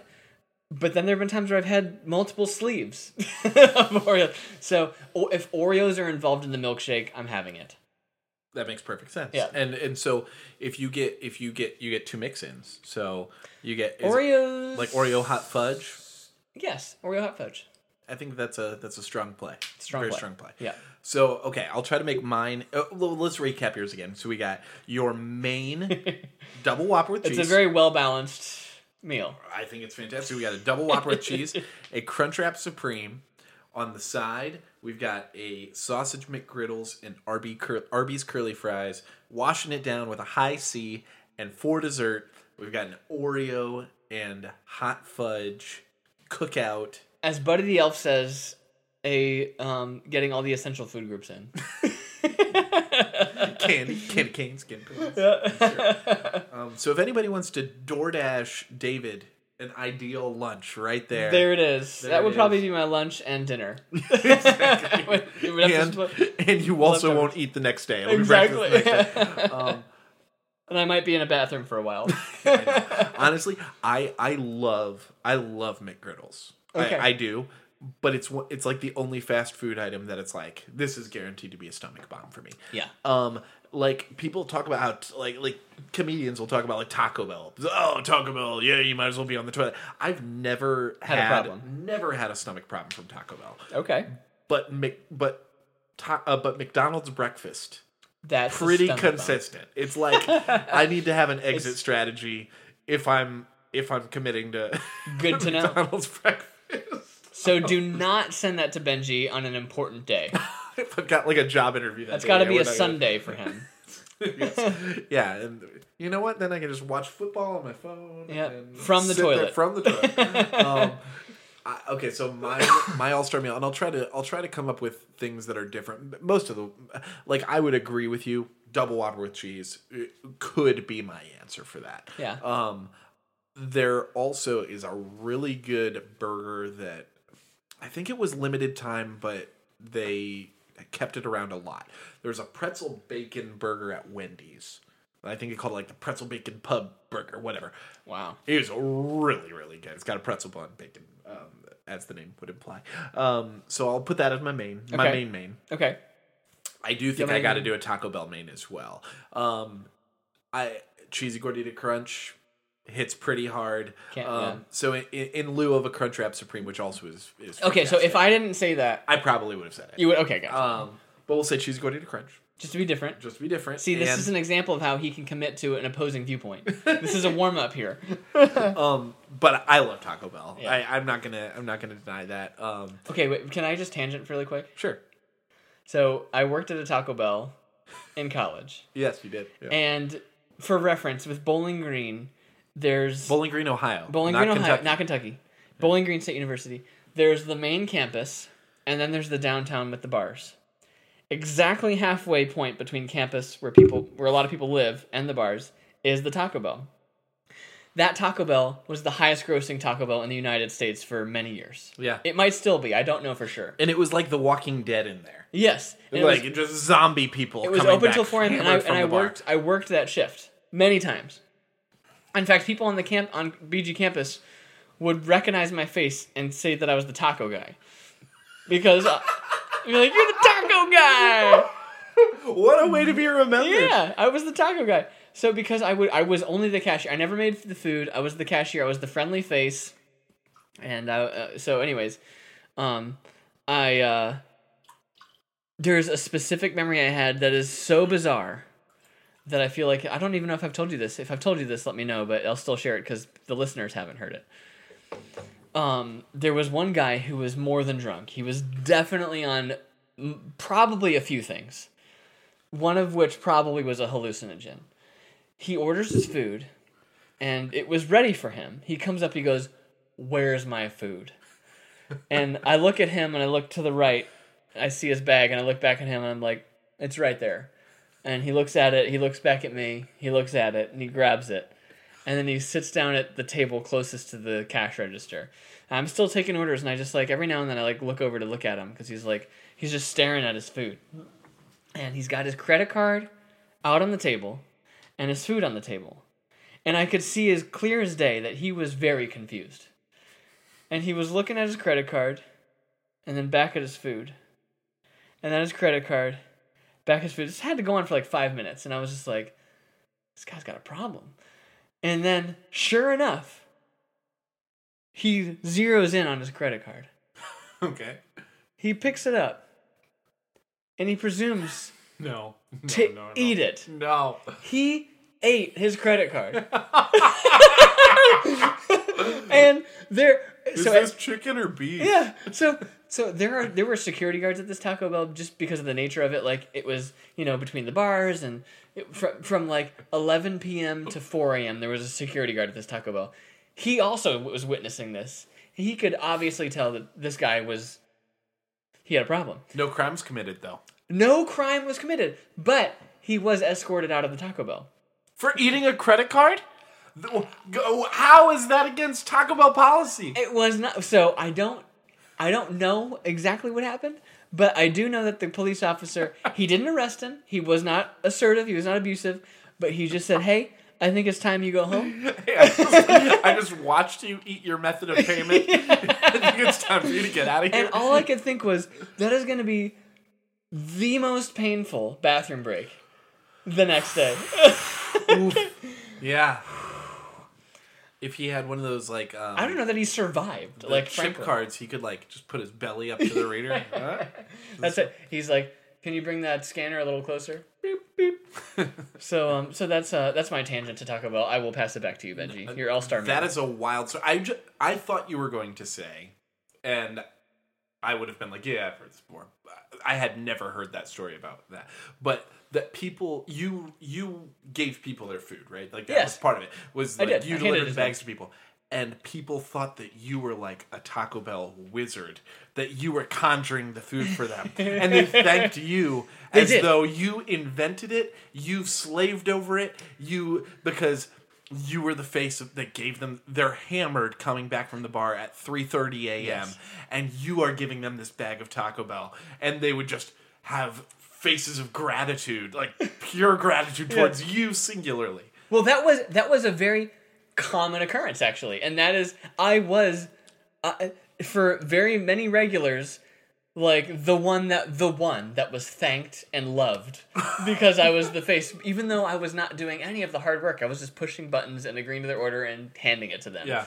But yeah. So yeah, there was a lot of fond memories of that Taco Bell. I felt I was like a kind of like a mascot in some ways, and I got to see some strange things like that. Did you ever get any dates out of it? I did, actually. So there was this girl who ordered her food, and then she got back in line, and which was a common thing. People would get back in line to order like something to go or like a dessert or something for a friend. But I could just tell like the way she was like looking, and like her presence was different. I was like, I think she might be into me, kind of thing. Sure.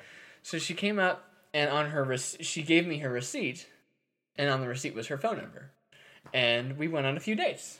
So, really? Yeah, we did. And we didn't really hit it off too great, but there were some good dates. And you had a very Taco Bell-centric relationship? A very Taco Bell-centric relationship. And you know, it obviously absolutely boosted my confidence and made me feel like, you know, I was what's up, you know? Heck yeah. Heck yeah. I'm the dude who gives you your quesarito. I give you a taco, you give me your number. You know? Yeah, absolutely. So that was kind of cool. No, sorry, I'm not gonna follow that line to the end.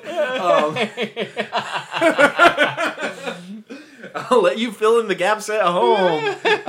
I give you a taco. Moving on. All right. And you fill it in. My ideal fast food meal. Okay, we're back to your all-star meal. We got a pretzel bacon pub sandwich from Wendy's. We've got cheesy gordita crunch from Taco Bell. Side dishes, dude. If you haven't had them, KFC fries are incredible. Really? Rally's fries might have them beat. But KFC fries are really, really, really good. I don't know that I've ever had KFC fries. They're like, I think that they like batter dip them. Wow. And then cook them. They're very good. Well, I might have to go try them. Yes, if they're that good. Honestly, like I would every once in a while, because I usually will like if I get fast food, I'll like order off whatever restaurant's app because they usually give you rewards points or whatever if you do it that way. That if KFC was on the way, instead of getting fries at wherever I was getting my meal at, I would order the fries on KFC's app and my meal from somewhere else, and then just pick up the KFC fries on the way. Wow. Because they're really stinking good. So I'm going to put that as one. Brought to you by KFC. Brought to you by KFC. We have many sponsors in podcast episode 2. Exactly. And many non-sponsors. Many non-sponsors. Granola being our biggest sponsor. Granola. We're really pushing big granola. we're in big granola's pocket. We're in big. We're basically puppets. Basically puppets for big granola. Yeah. Another great side dish. Ooh, here's one. Okay, I'm ready. Hush puppies from Long John Silver's. Wow. Yep. I like hush puppies. Yeah. Wow. Hush puppies from Long John Silver's, especially if you have like some of the extra flakes of fried, like fried batter that sits in the bottom. So side dishes, KFC fries, Long John's hush puppies. Sometimes, if you're lucky enough, you can find a combination KFC Long John's, and then you can get them both in the same tray anyway, which kind of rules. Okay, I have a question for you. Fast food is on the table, but it's not restricted to fast food. It's any restaurant ever. It could be like a local one-stop shop. It could be a chain restaurant. It could be My guess is that this question is being asked with an answer in mind. I have an answer for myself. Yes, I do. Exactly. But okay, so that's why I'm opening the door because I have pretentiously not had fast food. Okay, actually, I have a comment to make about fast food. So I used to have it all the time in high school and college. And I used to love like McDonald's fries. Like they weren't my favorite fries in the world, but I loved them. They're pretty consistently great. Yeah.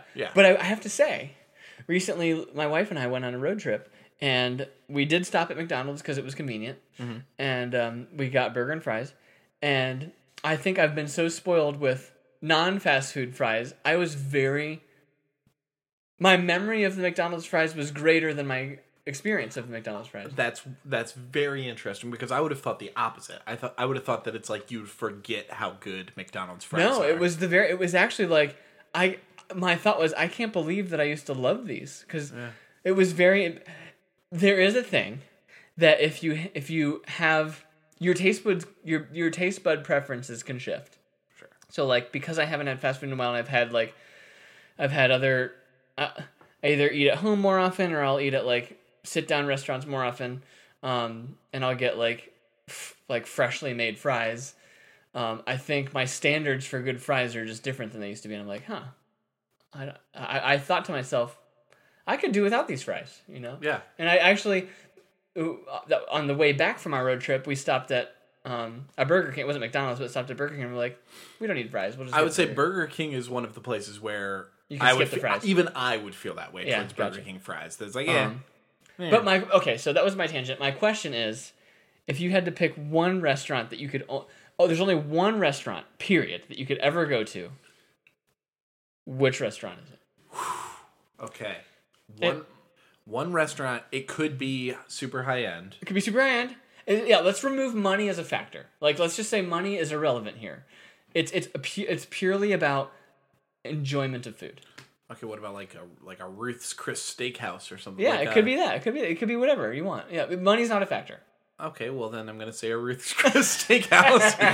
Okay, and I will only have like a tomahawk steak that costs $90 or that's a pretty easy answer. I would say a maybe not Ruth's Chris, but like a high-end steakhouse. If money weren't an issue, I love steak. By the way, that's a very awkward name for a restaurant. Ruth's Chris. Yeah, is there an apostrophe? Is it RUTH apostrophe? Yes. And so is Chris really? Is he really simping for Ruth? Is that what the situation is? Which I don't Chris know. Like, is Chris belong to Ruth? That's what you have to assume, you right? You have to assume that. Which Chris are we talking about? We're talking about Ruth's Chris. We're not talking about just any Chris. Not that bachelor Chris who's always out on the prowl, weirdo. So, like, is Chris the chef? Or, like, is Chris the guy? And Ruth is, like, the funder? The money person. Maybe Ruth is the money person and Chris is, like, the talent, Like, it's Ruth's Chris, Which Chris are we talking about? Ruth's Chris. Yeah. Yeah, you know what? Yeah, is Ruth the one who's really pulling the strings there, or is Chris in that dynamic? If Chris belongs to Ruth, I think Ruth is the one wearing the pants in that relationship. I think so. Even if Chris is the namesake, yeah. And outside of the mind puzzle of who's really pulling the strings on that franchise. The name does not roll off the tongue at all. Ruth's Chris. It's a big effort. It requires energy. You always feel uncomfortable when you say it. Yeah. Where did you go to get that steak, David? Ruth's Chris. Okay, so my answer is probably not going to be known to like almost anyone listening to this, but there's a place on Hilton Head Island, we live near Hilton Head Island, called Char Bar. And it's got some of the best burgers that I've ever had. What would be an example of one of their burgers that Sure. is of note? I usually make my own, but they've got... Wait, that doesn't seem... You could do that here. No, so let me phrase that. On their menu, they have a build your own. Like, you pick your ingredients. Gotcha. So that's what I mean by that. But, pretzel bun would be the bun of choice. Okay. Wagyu beef would be the meat of choice. Sure. Then I would have their standard toppings like tomato, lettuce, and then pickle, stuff like that. But then there would be they've got like a unique sauce that they can put on it. Various aiolis. Yes. Which I found that aioli is just fancy for for mayonnaise. They've won many awards for their burgers. They're Really? very known for having some of the best burgers in the area. So if I was told you can only eat at one restaurant, I would eat there, not just because of the burgers, but they also have a wide variety of other things to get. But I would go there just because I know that no matter what I'm going to get, I'm going to enjoy it, and I get a variety of things. What's this place called again? Char Bar. We'll go there. I'll Char take Bar. you there. Okay. Char Bar. This podcast brought to you by Char Bar. Char Bar. Char Bar, Hilton Head Island. Do you like a Wagyu burger on Pretzel bun with various accoutrements? Well, Char Bar. And they've got sweet potato tots that I love. What? Sweet potato tots? Tots. Do they put powdered sugar on them? I don't know. They might. Does it come out savory or sweet when you get a sweet potato tot? That's a good question.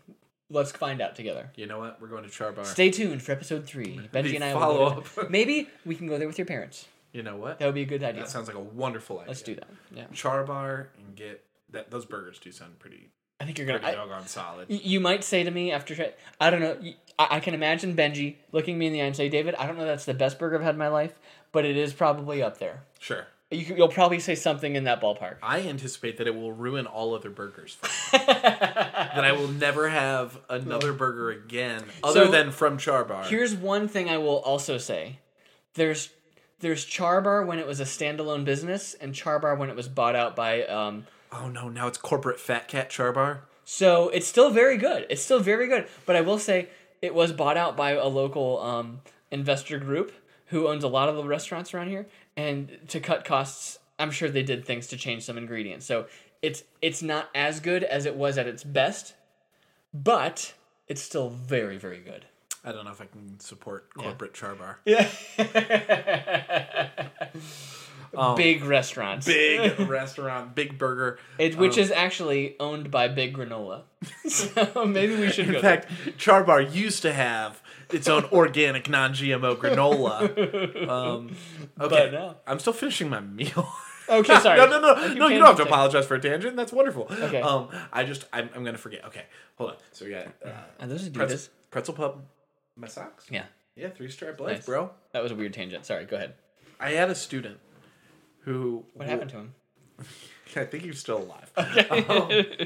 He wore all Adidas all the time. He was brand loyal to Adidas. Like shirt, pants, socks.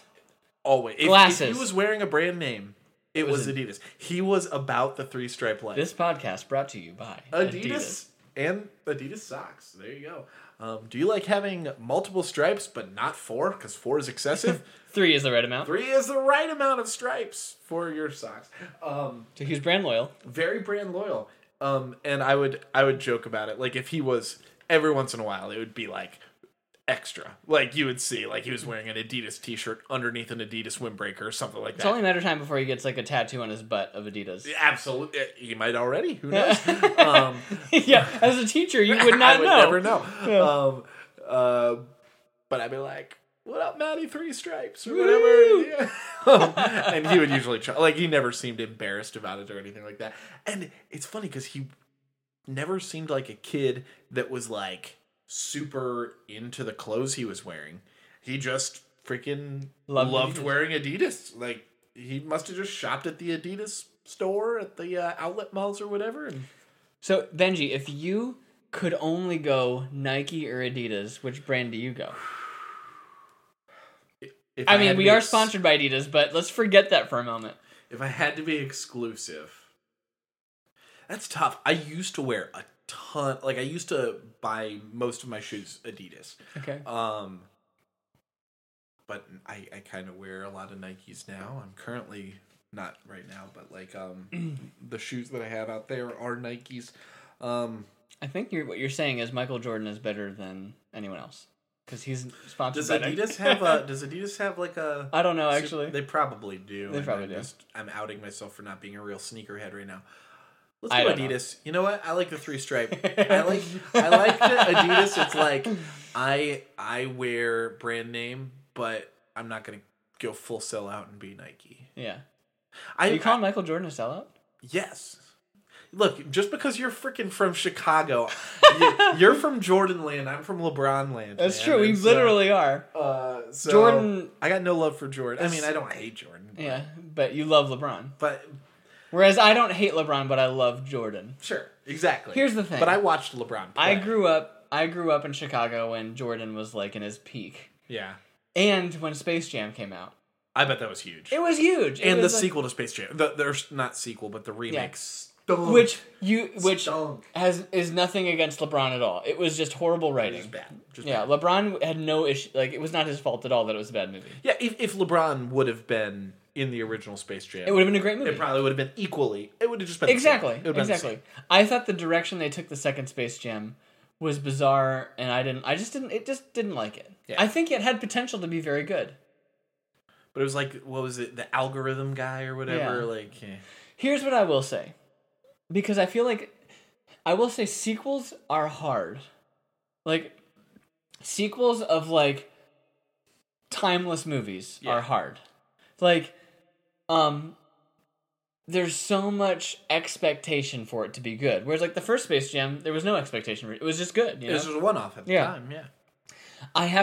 I will say about the second Space Jam, I respect the fact that they didn't want to just repeat the first one. They tried to be different. Because sequels often get criticized for being like, it was just the first one with a different character. They were older. It was the same relying plot. on the same jokes. Yeah, same jokes, same plot. They tried to be different. So I will give them...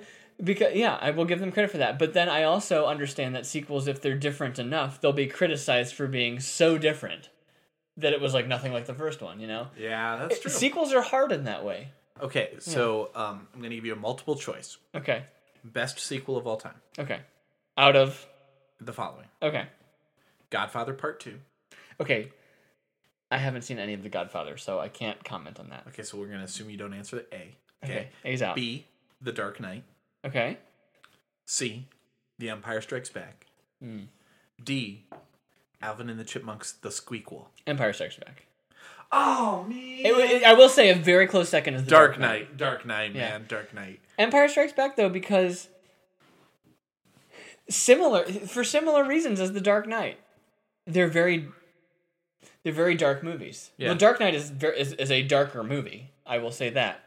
But what I like about The Empire Strikes Back is that it ends unresolved. It's not common that a movie ends where the heroes are kind of disadvantaged. Yeah, and you knew there had to be a third movie. Yeah, exactly. It's not just like, oh, I bet there's at the end of The Dark Knight, it kind of left you with I bet there's gonna. Yeah, right? it's like the third one. It's like, okay, well, when's this gonna happen could go either for way. Star Wars? Yeah, exactly. See, I think what's so great about Empire Strikes Back is it's not common to see a movie where the heroes are so beaten down. It's not it's not like by any definition it's not a happy movie. It's a this is the struggle movie, and there's no resolution. And I think it's unique in that way, and it's Yeah, I think it's just it's one of the greatest movies I think ever. At best, in that movie, when spirits are highest, they are on Hoth. Yes. Which looks like Michigan. It's like, oh my God. That is best case scenario in that movie. They're cutting open tauntauns to survive the cold wall that's coming their way. Exactly. And there's, I think I'm a huge fan of character development. So there's a lot of character development in that with all of the characters, like the heroes and the villains, right? You learn a lot about them. They change, they evolve. It's unresolved. It's not a happy ending, but it's a somewhat hopeful ending, but still like a lurking in the darkness ending. And I think it's just rare to see that. So I think that's my favorite of the. This also might be a foot into the door of Debate Club. Okay. I still have to finish my fast food meal, but yeah. The Dark Knight is tied for my favorite movie. I like, just objectively, not even talking about sequels. The Dark Knight is one of my favorite movies. Tied for what's your favorite? What's the other one? The Shawshank Redemption. Gotcha. Which I'm biased. That was filmed in my hometown. Yes. Which is pretty cool. Which is pretty rad. Yeah. Like, having been to the prison, several times is pretty cool. Which, that makes you biased. But that movie also, even if I weren't biased, I'm biased towards MJ and you're biased towards LeBron. Exactly. But even if I weren't biased, The Shawshank Redemption is incredible. It's a great movie. Here's my argument for The Dark Knight. Okay. Before you give that argument, I think that this is a good warm-up to Debate Club, but it shouldn't be Debate Club because these are our real opinions. That's true. Whereas Debate Club will be like not necessarily our real opinions. Very, very good point. Okay. Very good point. Go ahead. Okay. So The Dark Knight is the best sequel because it is the like Empire Strikes Back. Nobody is like, oh yeah, I'm a huge Empire Strikes Back fan. That movie rules. They will say, Star Wars, I love Star Wars. What's your favorite Star Wars movie? The Empire Strikes Back. Which is a very reasonable take. I think you laid out a very credible argument for that take. But nobody is a standalone fan. Oh my gosh, I saw The Empire Strikes Back. What a banger of a movie. Without the context of the first and third. So what you're saying is, there are people who exist who could care less about any other Batman movie but love The Dark Knight. Sure. But you're not going to find someone who could care less about any other Star Wars movie but love Empire Strikes Back. Absolutely. Okay, I'm following you. And I'll resist that take a tiny little bit and say, if you like The Dark Knight, you probably like Batman. However, I think there are plenty of people who love the movie The Dark Knight without caring about Batman Begins or The Dark Knight Rises. That's a fair point because you really can't appreciate Empire if you haven't seen A New Hope. Correct. And frankly, you would feel very unresolved if you didn't see Return of the Jedi. Yeah, you would. You could watch The Dark Knight and be like, that was awesome, having never seen Batman Begins and with no intent to see The Dark Knight. However, just to push back a little bit. Sure. Your question was very specific. Best sequel. I think it's implied that a sequel requires a movie before it. I think that's totally fair. Okay. That's totally fair. And that could be, if we're saying, which is the best movie that is a sequel? Yeah. The answer might be The Dark Knight. And if you said, which is the best sequel in terms of it building off of what the original created, which is what a sequel is designed to do, the answer probably is The Empire Strikes Back in that regard. Because, The Dark Knight, it's almost like Batman Begins is a prequel to The Dark Knight. Right. And then The Dark Knight could stand alone. And then The Dark Knight Rises is like a sequel to The Dark Knight. Yeah. Which is kind of a weird situation that it's like that, but I think that if you really think about it kind of is that way. Like, that's the meat and potatoes of that storyline is The Dark Knight, where I think the meat and potatoes of the Star Wars original trilogy is A New Hope, and Empire Strikes Back is a sequel to that. And so I think I can agree. I think I can justify both answers for their own. Hence why Benji's going to be really good at Debate Club.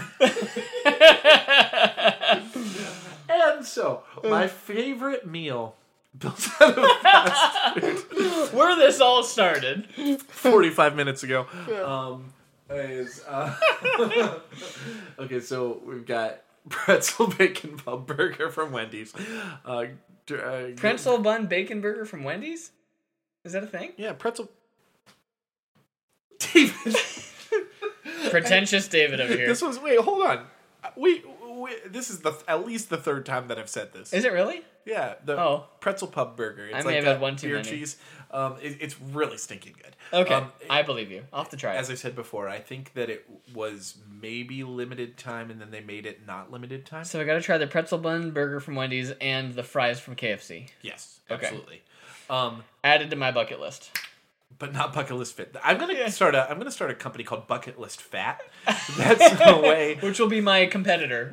I'm starting a company called Bucket List Fit. So. Yes, where you can achieve all of your fitness goals. I'm actually in the process of trying to get a 6-pack through his program, and you know what? But you're also conflicted with your Bucket List Fat program that you've started. Despite what I'm saying, I have been trying to be pretty loyal to that and trying to get jacked.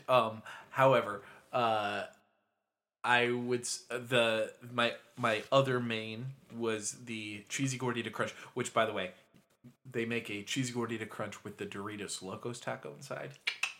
Extra good. Okay. Sides: KFC fries, Hush Puppies from Long John Silver's. Okay, so I made it kind of far through this. Drink. High C fruit punch is great, and honestly, this is my first thought for drink.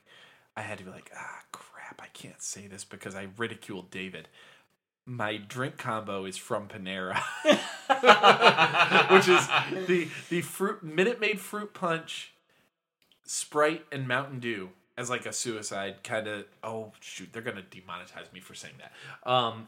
Demonetize, like we're making this money video. off this. Yeah. Hopefully they still One let us day, put that up. Hopefully. Okay, if we get demonetized, that's a compliment because that means we're relevant enough to be considered demonetized. Yeah, I'll have to bleep that word. We can bleep it. Which word? A mixture. I'm going to make a beverage mixture of fruit punch. What word did you use? Shut up. I'm not saying it.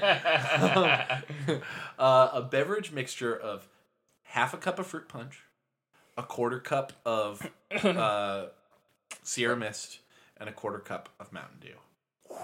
So good. And then Sierra Dew Punch. You nailed it. And then at Panera, they have little lemon wedges, and I'll squeeze a lemon wedge into it.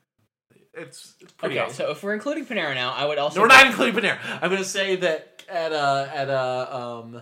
KFC, you could probably make that same thing. Okay. Or Taco Bell, or any of the places that have Mountain Dew. We're discontinuing Panera for this. And then for dessert... How convenient. You kind of nailed it with the cookout milkshake, but I'm going to say Culver's. Okay. Culver's has really good, they call them concrete mixers. Basically, they're like flurries, but made with frozen custard. And I would get like a Reese's and brownie pieces with chocolate base. Freaking incredible, dude. Wow. It's a Sounds real pretty delight. good. A real delight. Real delight. So that's going to be my fast food thing. And I kind of tried to boogie through that because I'm seeing that we are like at 2 hours right now. That's okay.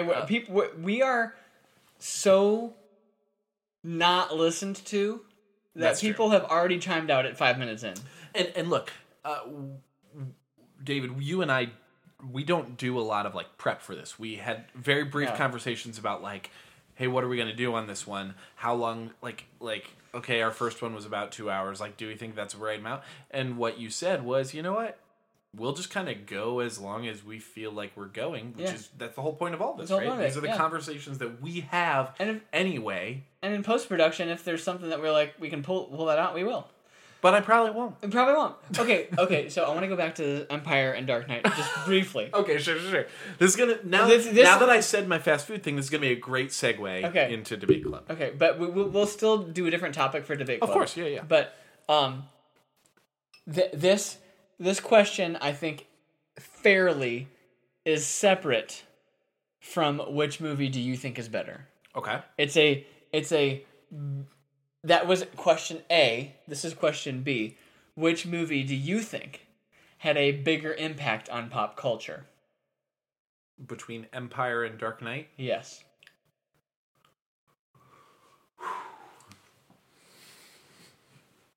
It's a very good question. A very good question. I think you know the answer. I don't know that I do. Oh, really? Because what is the you're being really smug, saying that thinking that I Empire am is being the very obvious smug. answer. Yes. However, you also have to put yourself in the position of the state of the Batman universe in 2008, which was okay. We had like the Michael Keaton, Val Kilmer, George Clooney Batman movies in the going through the 90s, late 80s, or through the early 2000s. I guess not even early 2000s. The George Clooney one would have been late 90s, right? And that's not like a super high stock for Batman. Batman Begins was a good movie, but it wasn't a cultural phenomenon or anything like that. And now it's like, it seems like every 6 months they're making a new Batman movie. And I think that the movie The Dark Knight really galvanized the Batman fan base, probably kept the DC universe alive. They weren't really cooking out Superman movies that were any kind of good. Which I will, just to tangent in a slight way, I will say that Superman is a tough story to make good. He only has one villain of any without Kryptonite. What do you do? You're right. Okay, yeah. Kryptonite is the only thing you worry about for him. Otherwise, it's like you don't relate to him, you don't fear for him. He's gonna be fine. Yeah, absolutely, and that's why I most DC. I don't really get into DC because their heroes are generally so overpowered. Yeah. Flash, it's like, okay, well you're going too fast. They're either overpowered or just like totally no power, like Batman. Which is why I love Batman. Yeah, I agree. And frankly, I think it's where like I know that the Marvel universe existed like long before they started making Marvel movies. Yeah. But I felt like the first several Marvel movies, like when it was like Iron Man, Hulk, Captain America, they were very grounded. You could imagine a human villain killing Captain America. Well, the thing that was so I would put Hulk in a similar category, not the same, but similar category as Superman. But what made that story interesting is he was viewed as a villain. Sure. He wasn't a villain. I guess Superman, not really. Not until Man of Steel or whatever. Yeah, so Superman was viewed as a villain by Batman and Batman vs Superman, which I thought that was kind of a good movie. I mean, it wasn't the best movie, but okay. But the fact that they resolved all of their beef by our mom has the same first name. Yeah, that was dumb. That was super dumb. Okay. I remember being in the theater watching that movie and being like, "Wait, this is the bridge." The fact that they have the same Martha is their mom's name. That's okay. Sorry. Okay, so here's where I will agree with you. I will 199%, even 300%. 199%. I will 10,000% agree with you that The Dark Knight was a pivotal moment for DC. Yes. Hands down. Do I think that The Dark Knight had a bigger impact on pop culture than Empire Strikes Back? No. And I wasn't alive for that. I was alive for The Dark Knight. Yes. And I wasn't alive, nor was I. And I think you are probably right on that argument. If you say the ripple effect throughout the pop culture world, you would agree that a lot of people dressed up like the Joker for Halloween. To the point that myself included. I dressed up as the Joker for Halloween. Exactly. And like The Office made a joke about it, that like 3 people in the show The Office all dressed like the Joker. But you are right. That the introduction of Yoda and no, I am your father, even though people often mistake that for Luke, I am your father. He actually said, no, I'm your father. But people the record say straight yes. on the SeeSee podcast. No, yeah, exactly. But the I'm your father reference single-handedly, from a pop culture standpoint, outdoes anything The Dark Knight does. Why so serious? What? I'm not saying that didn't have an impact, but I would. People correctly quote "Why so serious?" That's true. Fair enough. But I would guess that even if they came out in the same year, like if we said, okay, the first 15 years of Empire and the first 15 years of Dark Knight, I think more people have referenced "I'm your father" than "Why so serious?" I agree. Okay. I'm debate clubbing you. Right you are, now, but you're certainly right on that. Yeah. And I think if I were alive at the time, it would be like lunch boxes and like the marketing of it. Where I guess I don't know. Yeah. I would, in retrospect, think that the Dark Knight had more of an adult, late teenager appeal, where there were kids probably watching Empire Strikes Back. True. The merchandising.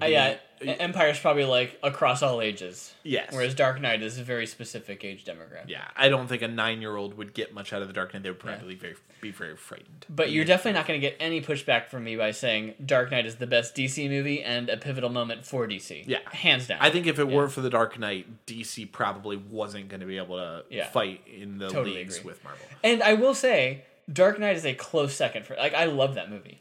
It's a great movie, yeah. Yeah, and look, when I presented those, I knew you weren't going to say Godfather Part 2. Yeah. I haven't. I think I've seen The Godfather once in bits and pieces. I've never seen Godfather Part 2. I've heard it's great. Yeah. It's hard for me to go back and watch old movies. It's tough. It's Same. hard for me to convince myself to go back and watch an old movie. Even if I know it's going to be great. I've been like wanting to watch the usual Suspects. I've been wanting to watch, like, it's been in my mind. I need to watch it. Yeah. I've heard it's great. I already know the twist, which sucks. Not the twist sucks, but that I know the twist. But I'm aware that I need to see it. And it's just so hard to get myself to go watch a movie from, like, I agree. Past generation. I agree. It's one of those things where, like, it's like working out. Starting is the biggest hurdle. But, like, I found myself watching old movies where once I hit play, I'm into it. But, like, the thought of hitting play, I'm like, I'd rather watch a new movie. And frankly, it's like, I'd rather watch something that I've already seen and know that I like. Which I think that's coming to be the number one sign that you're old. Is that it's like, once you're like, go with what you're comfortable with. I don't really need to watch new stuff. I know I like watching reruns of this show. The Office. Of The Office. How many times did you watch The Office? I would say... I have the episode that I have seen the least, I have probably seen 4 times. Wow. Okay, here's a question for you. Your 2 favorite shows. Okay. It's Always Sunny and The Office. If you had to pick one that you can never watch one ever again, and you can only watch one ever again, which one would you eliminate? Which one would you keep? It's easy. I would. If it's me personally, I would keep Always Sunny. You would, okay. That's an easy answer. So you've seen that more than The Office? Or you just enjoy it more? Because it's live still, and they're still releasing new episodes, I would say the episode I've seen the least, I've probably seen twice. But in terms of consistent entertainment, like nowadays, if I put on The Office, I kind of am like, all right, I've seen all these episodes 8 times, 9 times, Gotcha. whatever. Where Always Sunny, it's like I'll still get in the mood for certain episodes. Also, it's like I don't go into Peacock very often, where it's like Hulu. It's like boom, Always Sunny's right there for you, right? Gotcha.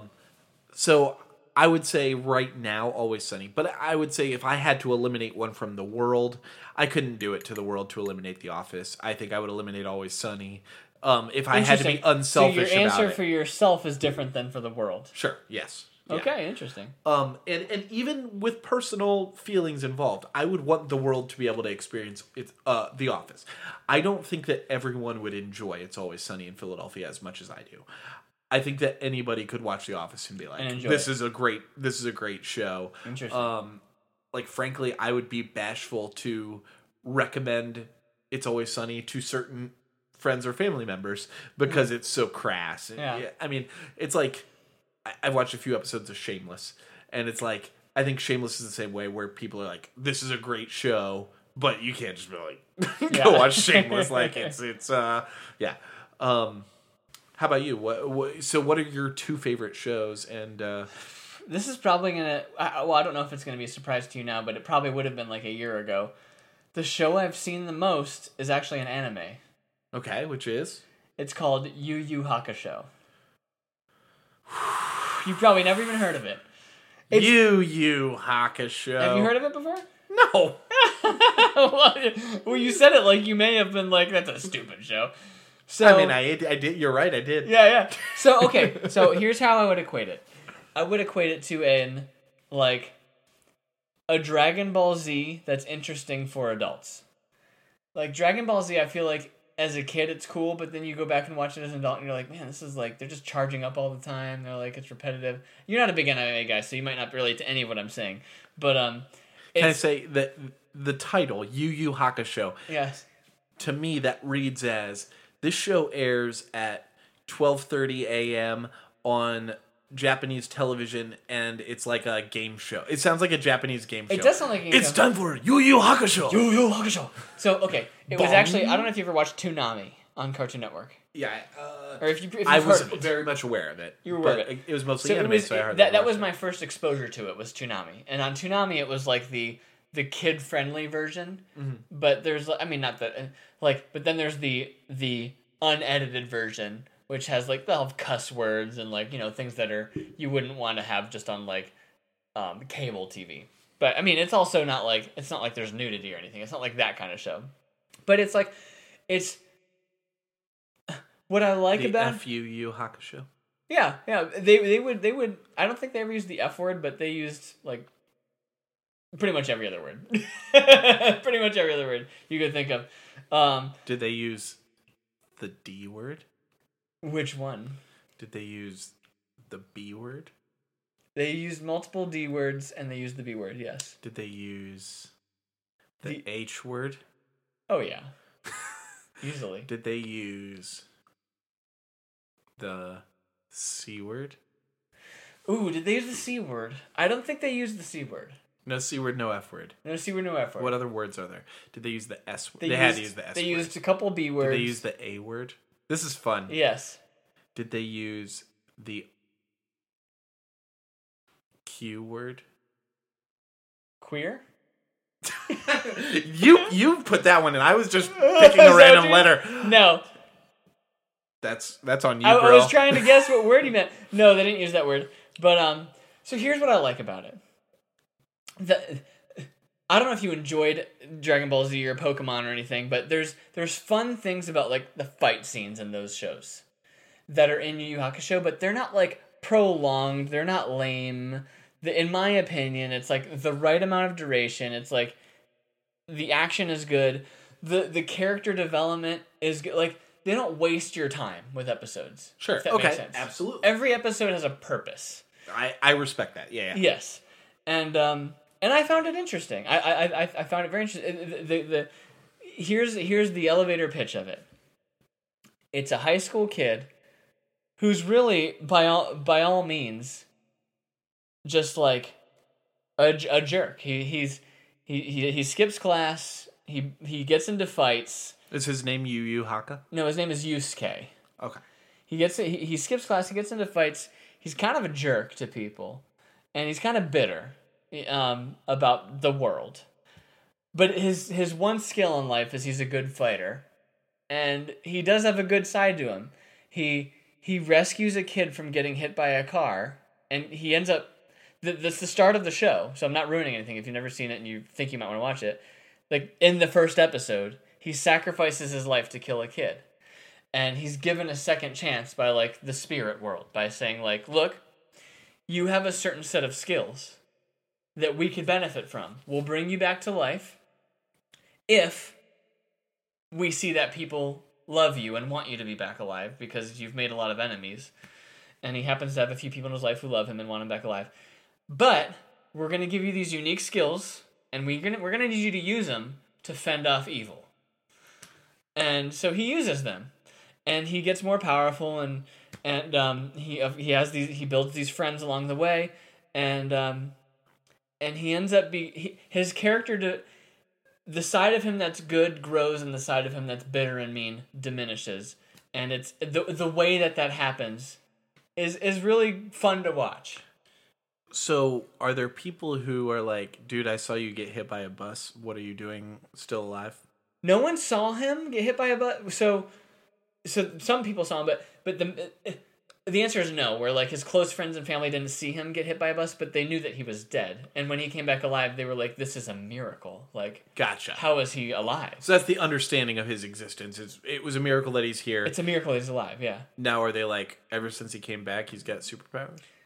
So only certain people know that he's got powers. He kind of keeps it a secret from people, but along the way, like, more and more people discover that he has powers. Are other people jumping in front of buses to be like, No. dude, apparently getting hit by a bus gives No. you freaking amazing abilities. No. So basically, like, they said, like, the spirit world never expected him to do that because, like, the record of him was that he was a jerk and that, like, if he died, it was going to be for, like, selfish reasons, but they were all shocked that he died for, like, a selfless reason. So they were like, we weren't expecting you to be in spirit world, so we don't have space for you right now, so, but we'll take you, but we'll also, if someone loves you, we'll send you back under these conditions. So it's kind of like, there's a little bit of comedy to it. It's definitely a little crass with, like, they'll get inappropriate sometimes with words and, like, jokes, but yeah, like, they don't waste your time with the fights. The character development's good. The dynamic between friends is good.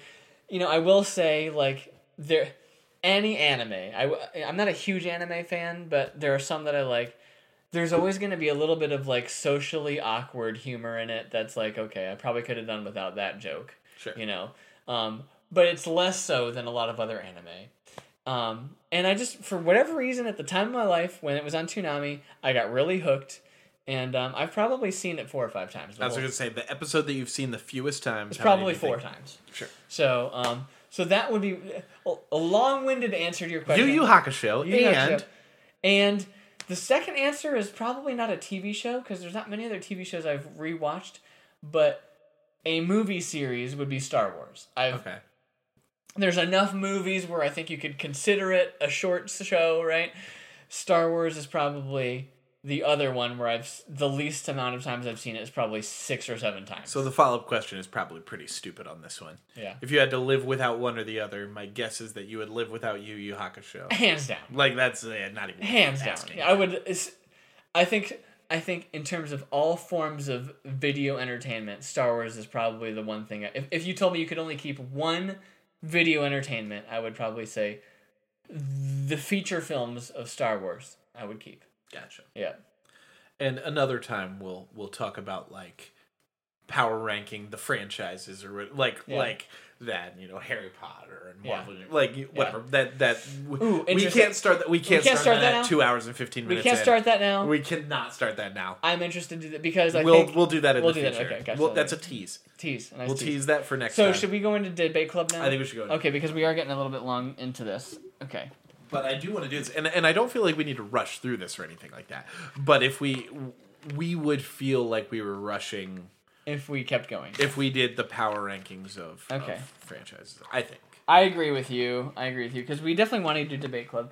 I think the power ranker franchises we'll do on another day. So David has these cards right here. I'm going to explain. I'll explain to the people. While you explain, I gotta use the bathroom. Okay. Well, I will take those cards off your hand then. And I'll shuffle them all up. So basically, what we've got here is cards that go to a game called Would You Rather, Would Ya? And so basically, it's a Would You Rather style game. However, we are not choosing which side we actually would prefer. I am going to take whichever answer is on my side of the card.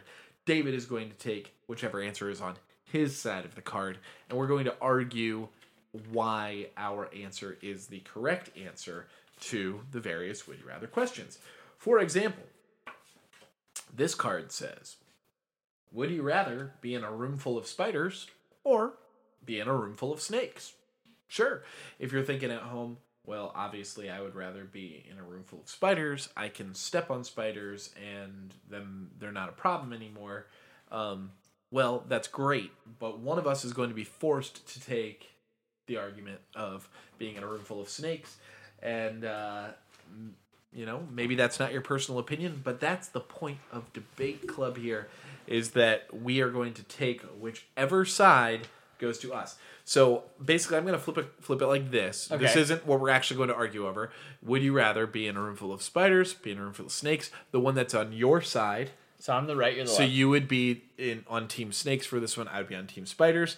So is that the one we're doing, or are we doing a different one? No. This is for example. I've been debriefing on the rules here. we'll take turns on who has first opening argument, response to opening argument. Then we can have lively discussion and closing arguments. I'm ready. Okay. All right, snakes and spiders are out. These Next cards one. fly really well. I'm sorry, I didn't expect it to fly that well. You just cut a hole through my wall with that card. I apologize, That's and all right. I apologize to any damage to your wall and to any Sounds damage good. to You should have damaged the roof. the card. You're right. All right. All right. Our first debate. Do you want to be first opening argument, or do you want me to be first argument? You can be first opening argument. Okay, here we go. The first debate is, would you rather, my side is, win a game in front of a small crowd? Yours is lose a game in front of a big crowd. Okay. Okay. Well, obviously you would rather win a game in front of a small crowd because you're winning. If you distill this to, would you rather win or lose? This is the easiest card ever. Hey, David, would you rather win or lose? It doesn't matter what the crowd is. And frankly, to lose in front of a large crowd, quite embarrassing. If I win in front of a small crowd, the people who got to see me, they're going to feel like they had a very intimate view of what happened. And those people who had that intimate view of what happened saw me in a state of victory. Instead, you've got millions of people watching you lose. Good for you, David. Take it away, buddy. This is a no-brainer. Benji, would you rather win a intramurals pickup soccer game or be in the World Cup final championship but lose? Like, would you rather... I like how the sentence... Sorry, I can't comment. That's okay. I apologize. No, the point is, would you rather make millions of dollars, be on a world-famous team with obvious skill and obvious talent in front of the largest crowd in the world for that sport versus winning a local community sport where obviously the people you're competing with are just like pickup players. Like you're not actually skilled. You're just winning against other recreational players. Like I feel like it's a no-brainer. Okay, let me put it this way. Please do. Would you rather be the second best person in the world at something or a mediocre person who happens to beat your neighbor? Okay, well, you've moved the goalpost several times in the argument. How have I moved the goalpost? Nowhere on that card does it say anything about professional, amateur, rec level. It says small crowd or large crowd. Okay, sure. So Super Bowl, large crowd. Yes. U.S. Open, small crowd. Okay. So if we're talking about the define... value of what's happening here, monetary, the PGA, relatively small crowd. A game during COVID, relatively small crowd. And the financial value, which you alluded to in your opening argument, you know what? We're not necessarily talking about playing rec league soccer. We're talking about performing in front of a small crowd. Ultimately, would you rather win or would you rather lose? I would rather win.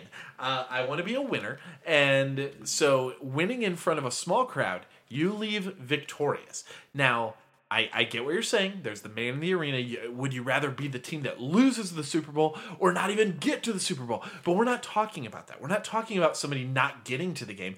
We're saying I'm a winner over here in front of my loyal fans that came there to watch me win, and you're losing in front of everybody. You are the biggest loser in the entire world. Everybody turned out. Why did they turn out to watch? They turned out to watch you lose. And now you got that stink of defeat in front of everybody. Everybody watched you lose. Guess what? My close people, they watched me win. Are you done with your point? Sure, absolutely. Okay. That's why I stopped talking. Okay. Fair enough. Okay, so let me put it this way. Put it that way. I'm going to put it that way. In what circumstances would a maybe we need to define some terms here. Let's define what a big crowd is. 100,000. Okay, 100,000. Small crowd, 1,000. Okay, I'm on board with that. In what circumstance would a recreational intramural game have 100,000 Well, I never said you're in a recreational. You implied that the small No, crowd. Okay. So the question is, would you rather win a game in a small crowd or lose a game in a big crowd? If we're defining big crowd as 100,000 Absolutely people, I think it's fair to assume that you're probably not losing in an intramural game. You're losing in a stadium. Absolutely. Okay. Absolutely. And I think it's fair to assume that a 1,000 crowd, I mean, that's still pretty big. But I would say that that's probably a very low-performing group of people. A low-performing group, which would give that 1,000 or less. Otherwise, right? more people would show up. More people would show up for better skilled athletes, right? Is that a fair thing to say? I think that if we're saying that we are both competing in the same activity, that could be fair. That if you're saying, I lost the Super Bowl, you won a D3 college football game, because that would be about the crowd disparity. Yes. However, it doesn't say that that's the case. It's saying how many people watched your victory, how many people watched your defeat. Now, not everything has the same pull, and that doesn't mean that there's a different level of mastery. As I said, winning the Masters is in front of a relatively small crowd. Does that mean that the payout is significantly less than losing the Super Bowl? Of course not. Does it mean that the prestige associated with it is less than losing the Super Bowl? Of course not. So do you think it's just fewer people are there in the crowd to watch it. I'd rather be the winner. So let's define crowd. Are you saying that they're live in person or that they're watching on TV as well? Because the Masters... It doesn't say in front of a large or small television audience. It but says it in says front a of a large crowd. or small crowd. Crowd, yep. We're not... TV isn't a crowd. Not? Where's the crowd? Where is the crowd watching the Super Bowl? Where is the crowd watching the Super Bowl? I think it's fair... Is the crowd in some other living room in Duluth, Minnesota? No, that's not a crowd. That's just a living room. We're not talking about a television audience here. We're saying in front of a crowd. I think it's fair for those listening, in the context of this debate, that losing in front of a crowd would be... The crowd would encompass anyone who's observing this competition. So I think absolutely. I think that in the Masters example you gave, there's probably at least 100,000 people, whether it's in person or televised. Oh no, television watching. audience is not a crowd. I don't think you can call. I think you can. The television audience is observing. a crowd. It doesn't say observers. It says crowd. Okay, well, just crowd. A crowd is a glut of people in one area. So I think we found the root of our debate here. That. Okay, so you just a moment cannot ago, call a television audience a crowd. It's not a crowd. Just a moment ago, when I said those observing, you said yes. Okay, but I thought you meant live and in person. I think the way that I think it's fair to take that card and say, okay, would you rather lose in front of many people observing or win in front of few people observing? I think that's.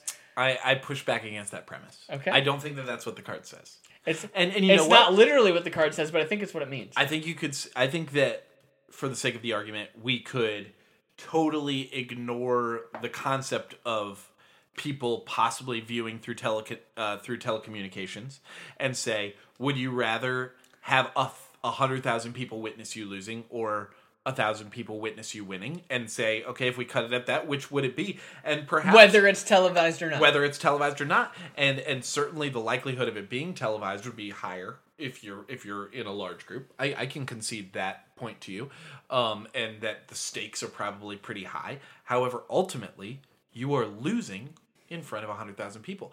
In fact, LeBron is often defined by his losses in those big games. His legacy is defined oftentimes by his losses in championships. If he didn't win with the Lakers and win with the Cavs late in his career was defined by the fact that he lost in front of large crowds a lot.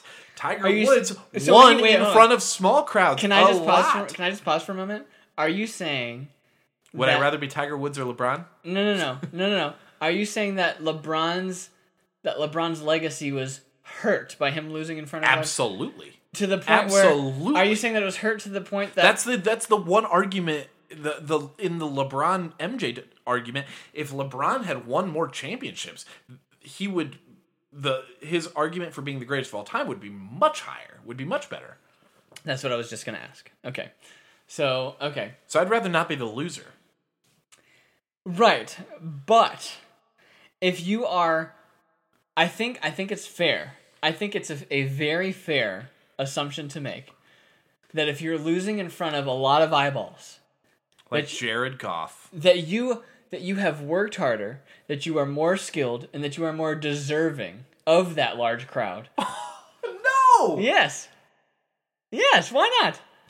Because there is a punter on a team that lost in the Super Bowl, and for every one of those, there is a person putting on a green jacket that sunk 1,000 putts every day of their life. Well, now you're comparing different sports. Sure. Okay, so Small crowd sports and big crowd sports. So okay. I think there's really two avenues this debate can go. One avenue is within the same sport, and one avenue is it doesn't matter of the sport. So let's first go the route of it's the same sport. I think if you're assuming the sport is the same, it's fair to say that the larger the crowd, the more talented you are. Okay, but that's not the point you're making. The point you're making is that's not what the card says. The card says large crowd, big crowd, sport Win doesn't a matter. game, lose a game. Okay, so I think in the arena of same sport, we can agree that the larger the crowd, the more skilled you probably are. And that it's probably better to be on Or the that more end. popular your team Yeah, and you're is. probably getting paid more because you're doing better overall. Sure. Okay, so let's remove that argument. Now let's say, okay, it doesn't matter the sport. You are, whether it's golf, football, basketball, it's better to win. It's better to be the best at something, regardless of the crowd, than to lose at something. That's the argument you're making. That's one of the arguments that I've made, yes. That's one I think of that's the- probably one of the stronger ones, That's probably yes. the strongest argument that you've made. Okay. I think, in fairness, it depends on what your goal is. If your goal is to be the best at something, if your argument is it's better to be the best at the least exciting thing in the world, but win, but then to lose at the most exciting thing in the world, then I think that's tough for me to push back against. Like, okay, if your goal is to be the best at something, yeah, it doesn't matter the size of your crowd. You want to win. Yes. But I still think that it is, if your goal is to be more known, more famous, get more sponsors, right? To get more recognized, to have more opportunity for all these other things in life, it's better to have that many more eyes on you and showcase how good you are as an individual. In defeat? Yeah. What if you get blown out? Okay, which reminds me of a funny Jerry Seinfeld joke of the First Olympic- guy, second guy. Yeah. It's funny how a half a second is the difference between being the most famous person in the world and no one knows who you are. Exactly right.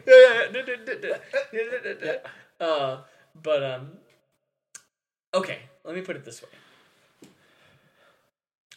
I think it's better to be nominated for an Oscar and not win and have the whole world see than to be the most well-known whatever, anything in your local town.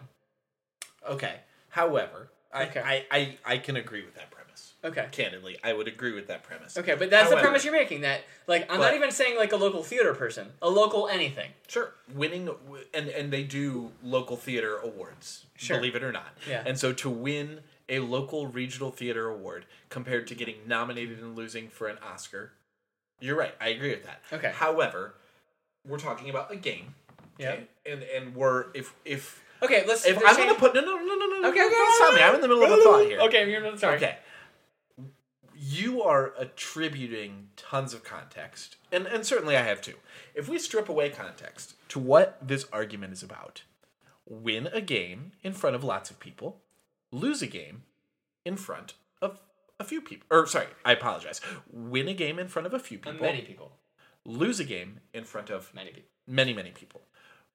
If I said there's no qualification to be there, that's not what we're talking about. It doesn't say you qualified. It doesn't say you rose through the ranks. It doesn't say you achieved a bunch of sponsorships. You get to play a game of Connect 4 in front of 100,000 people and lose. I get to play a game of Connect 4 in front of 100 people and I get to win. I will be much happier leaving that venue than you will, because those 100,000 people watched you lose, and that's all there is to it. Yes, you're right. There is fame. There is the fact that 100,000 people now know who you are, the person who lost the game that they watched you play. And you know what? I get to be the champion among the few people who came to watch me do my thing, and I think that I will take that. Let me ask you this. Let me make it even more extreme, because it doesn't say the exact amount. Let's say that... Small and big, yep. Small and big. Let me make it as extreme as possible. Okay. The most extreme is everyone in the world on one end and one other person on the other end. Would you rather everyone in the world know who you are, or one person know that you're good at Connect 4? Okay, know who you are in the context of being a loser. Sure. What's that Marsha? What's her name in the OJ trial? That it's like there was a lot of ridicule because everyone watched her lose. Well, let me put it this way.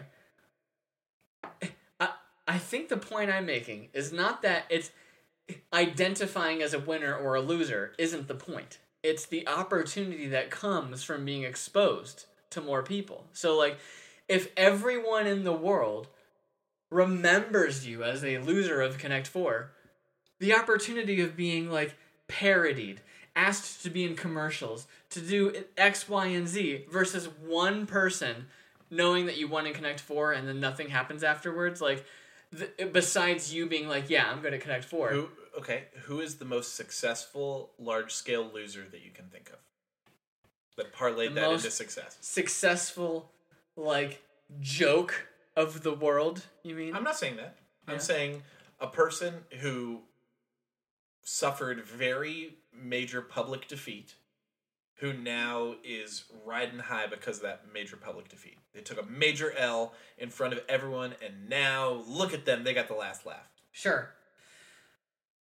I might have to get back to you on that, because my gut, and this is a weak argument. I'm going to start by saying this Kim Kardashian. I'm going to start by saying that this is a weak argument, because gut is not as good as empirical evidence. Sure. But my gut says that there are cases of people who have been an embarrassment and have become famous and have benefited from their embarrassment. And I'll have to get back to you on specific examples on a later date. I'll be Bobby Fischer. Is that I'll win chess against the Russians and the robots in front of not a lot of people in the audience, and have my name go down as a legend of what I do. Okay, over being a loser. Let's agree to disagree with Debate Club, and let's let the audience decide who won this argument. Comment below. Tell us who you think had a stronger argument. The winner or the loser? And I will, and I will candidly admit that my last point was a weak point because I couldn't pinpoint specific data. This is pandering. Pandering is happening right now. I am pandering. He's talking to the audience. I am talking to the audience. And I will say that Benji had a strong argument at the end, but overall, who do you think had the best argument, and who do you agree with? And I will also add that this may or may not be what either of us actually believe. We had to stick to our guns on Debate Club. I agree. But who do you think had a stronger point? Okay. Are we going to do another one, or should we? We can. Let's do one more. Okay. I'm in. Again, I've never seen any of these. We shuffled them. All right, here we go. All right, so for the comments on the first one, would you, as a reminder while he's shuffling, would you rather win a game in front of a small audience, which was Benji's argument? No. Don't. You are changing the words. Read them. Read it. It does not say audience. Audience is loaded. It does not say audience. Audience implies that television is involved, social media. It says crowd. Okay. Crowd is people gathered in a place, David. Okay. All right. Let me read it with Come on, while man. he's shuffling. Benji's argument was win a game in front of a small crowd is better. And my argument was lose a game in front of a big crowd is better. Who do you think made the stronger case. And I would even add, not who do you agree with. I would say, tell us who you agree with, but I would also say, who do you think made a stronger case? Because those could be two separate answers. I love it. Okay. Okay. Okay. Do you want to cut? Sure.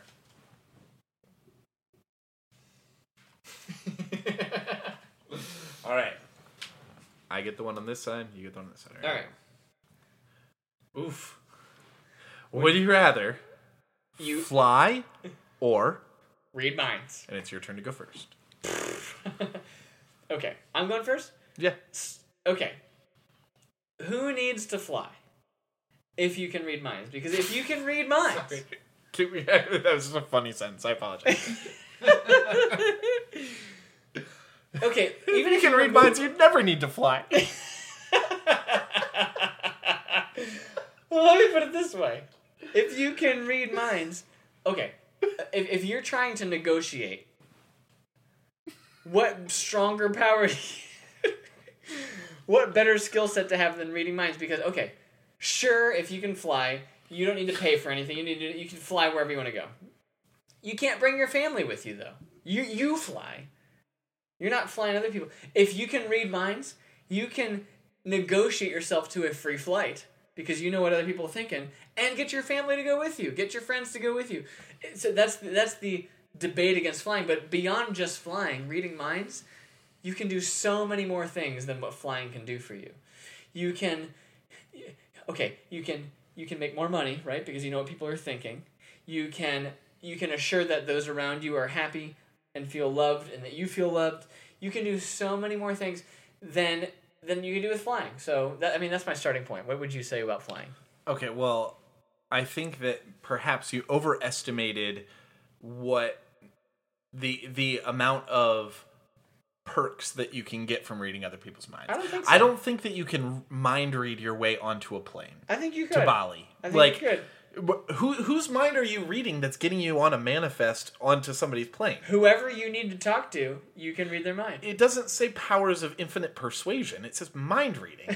Their mind might be saying, what is this dude talking about? Of course he can't get on my plane. He didn't buy a ticket. That's what their mind's going to say. And what are you going to say back? Yeah, I read your mind and it says, what's this guy talking about? Okay. So I'm still my turn. Sure. And so, yeah, you're not mind reading your way into any situation. Yeah, you could win the World Series of Poker. That'd be great, right? You could win lots of... There are ways to monetize mind reading, I guess.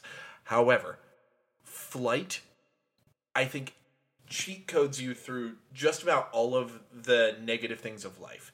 You can immediately put yourself into any positive situation you want. Do you want to be in Hawaii right now? Boom, fly there. Do you want to be How fast can you fly?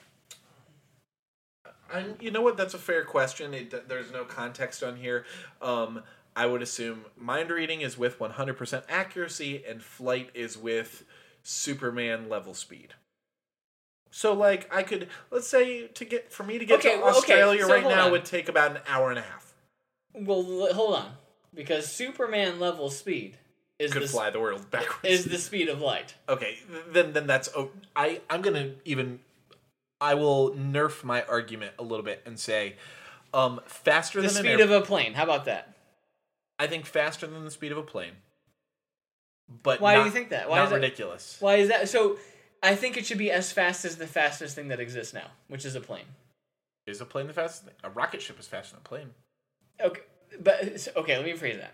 As fast as the most common way you would normally travel. I mean, you're not going to take a rocket to Hawaii. Okay, but that's because nobody can fly as a person. That we're already we're creating superpowers. How fast could Iron Man get to Hawaii? Can he fly faster than a plane? Yeah. I don't know that we know that. I think that's probably, if you watch the movies, I think you could probably. I don't know that's ever established. He goes to the Middle East in no time and then comes back. Yeah, I think that there are important details omitted from the. Okay, hold on. I think. How about this? Pause. You accused me of making assumptions on the last card. The problem is there's no context. There's no context on this card, so I'm trying to agree with you. I'm negotiating. Yeah. We need to negotiate an agreement here. I think where I would limit myself is the plane, not a rocket.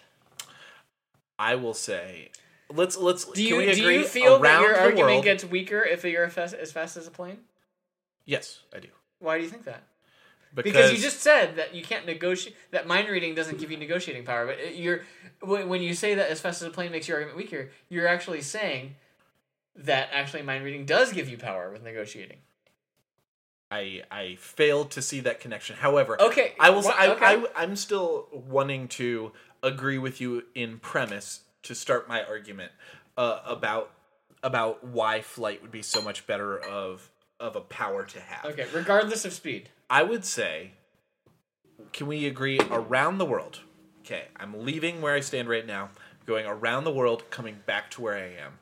4 hours. No, we can't agree that. Okay. That's ridiculously fast. Yes. You're flying. You're a person. You're Superman. You're not Superman, but you're flying like. Okay. What? Okay. Around the world and back. 24 hours. I would say 24 hours. A plane could do that. Yeah. Okay. So 24 hours. I don't know that a plane could do that. So 12 hours. Okay. I don't think it could actually. I think that's still faster than the plane because from California to South Korea is 12 hours, and that's not halfway around the world. Okay. I'll agree Why don't with we that. say 24 hours? So I'll agree with slightly faster than a plane. That is our pace. Is an around the world in 24 hours pace. Yeah. You could be in China. It'll take you 12 hours. You figure out the time zones, whatever. I can agree to that. If I want to fly to the grocery store, I will be there very, very quickly. Yeah. If I want to fly to somewhere else in the I United will States, agree to I will that be there under very, very this quickly. condition. Oh no! Now that I'm starting to make good arguments, okay, good. No, because hold on. If I have to agree, you have to agree on my side too. Okay. Okay. So my side is that, sure, here's what I would grant you. Mind reading doesn't give you infinite persuasion. But let's also assume that someone with mind reading is curious enough to get good at other skills, such as persuasion. Myself included. Like, if I had mind reading, I would definitely be interested in learning how to persuade. Sure. And I might get good at that. And if I had the power of flight, I would figure out ways to market that too. Sure. And I also would say, I think that we can agree that if you have the power of flight, that you get a carrying +1. Yeah. That like you said, well, you don't get to carry your friends. You're sure right. You can't take your whole family with you. It's just but you can Lois Lane on the car on the friggin' side. If you can hold you can them, fly you can one fly. other person. I think that's fair. I will grant you one other person. Yeah. So now, that's going to be terrifying for that person. At first, maybe, unless you're like, hey, dude, check this out. I've got a power of flight. Right. Let's fly. Look, okay, I'll fly you across this cornfield first. I'm on board with you taking one other person. If you're on board with me saying like, okay, the person who can read minds is good at it is capable of getting good at other skills. Sure. Okay. Sure. Okay. We're on the same page.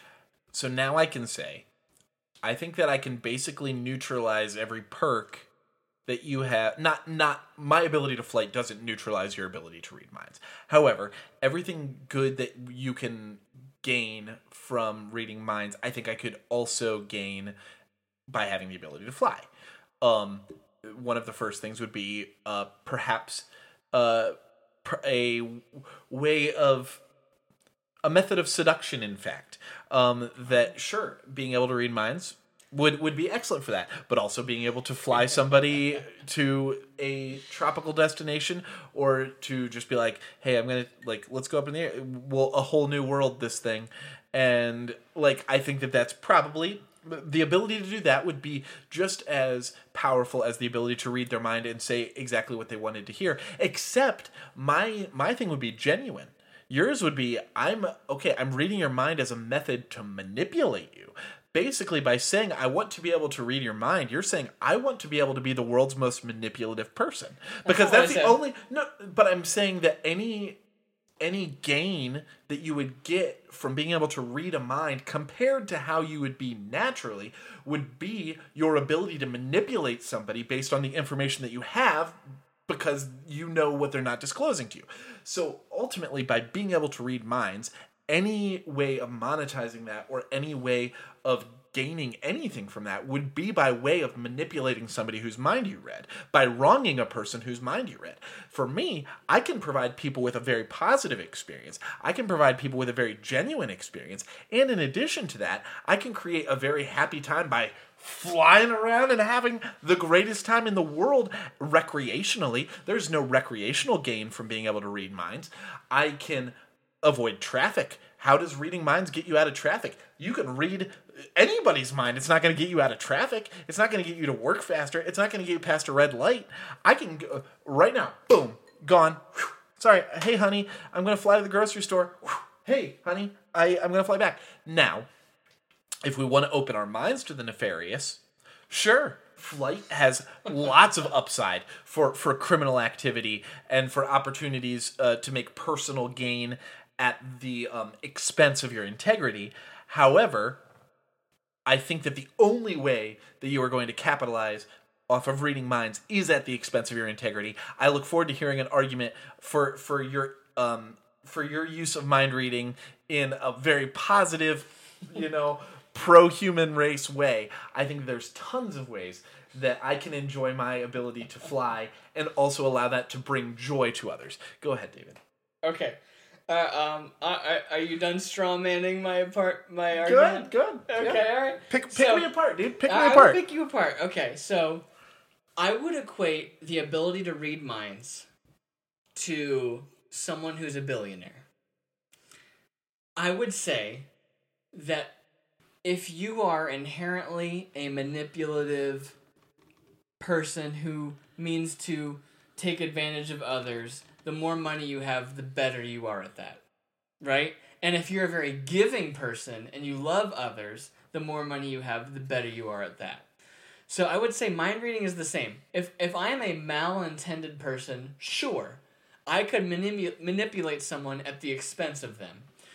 But if I am a well-intended person, which I believe I am, and I believe that if you are a well-intended person, mind reading is a more beneficial skill than flying, then you would better understand the person that you love. You would understand them so well that you would know what brings them joy, and you would know what makes them happy. And it can be easy to fall into the trap of, are you manipulating them? Sure, maybe. Because you are. Because you are, but is it a win-win scenario, or is it a I'm winning, you're losing scenario? I think it's, if your intention is, we're both winning here, I'm doing this because this is what you want, this is what you love, and it's not necessarily because I want you to behave in a certain way. I'm understanding you, and I'm doing this for you. Mind reading, there's no better way to understand someone than reading their mind. And so if here's an example. You know how women can be, and men can be, where they think one thing but say another, and hope that you know what they meant. Right? What better way to nail that than reading their mind? If they say, I've never really wanted a big wedding, we can do something small, but in their mind they're thinking, God, I really wish I had a big wedding. Okay, so your implication is that that's better than getting to know the person that you love and just genuinely understanding them and genuinely being able to read their social cues. I think that one of the most rewarding things in a relationship is the fact that you don't just automatically know what they're thinking, is the fact that you have a unique ability to understand them because you've spent time with them, because you've come to read some of their physical cues and read the way that, yeah, you're right. Sometimes they say, oh, I don't know what I want to eat.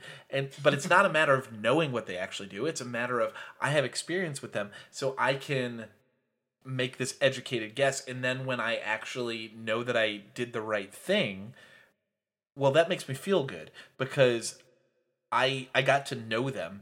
And when I know that they can say, I don't know, oh, get whatever, and I'm going to come up with a good answer. I feel like a lot of the joy of that would be gone if I just read their mind. Oh, you want Denny's? Okay, well, let's go get Denny's. Let me ask you this. It's like playing a game against a computer. You're not... Would you say that part of your example is you've experienced them enough to where you can read their body language and read their intonation and their cues to where you understand what they actually mean? Yeah. Okay, so imagine that you don't have malintent and you can just read that sooner. You understand them quicker. You and that's all that I mean. I'm not meaning that you are like, so say you are reading someone's mind and you're thinking, gosh, like I really resonate with that person. I love this person and I want to do what's right by them, and they don't have the benefit of reading my mind, so they're going to have to get to know me the old-fashioned way, but I'm going to do what I can to please them. I think you're sacrificing a lot of the joys of a relationship. I think that if I asked you personally, honestly, would you rather have gotten to know your now wife the way that you did, or would you have rather had this cheat code to know her faster while she had to do it the old-fashioned way, but you have this weird leg up that you might feel guilty about the fact that you did this? In fact, as you made your initial argument, I was thinking to myself, what you're arguing sounds like Act 1 of a rom-com, where the person would eventually realize that they were in the wrong for doing things the way that they did, and that the alternative, which is the way that everybody was, which of getting to know somebody, sacrificing that ability to read their mind, would be preferable, which is the Act 2 turn into Act 3, where they end up together because they renounced the ability that you are bragging about.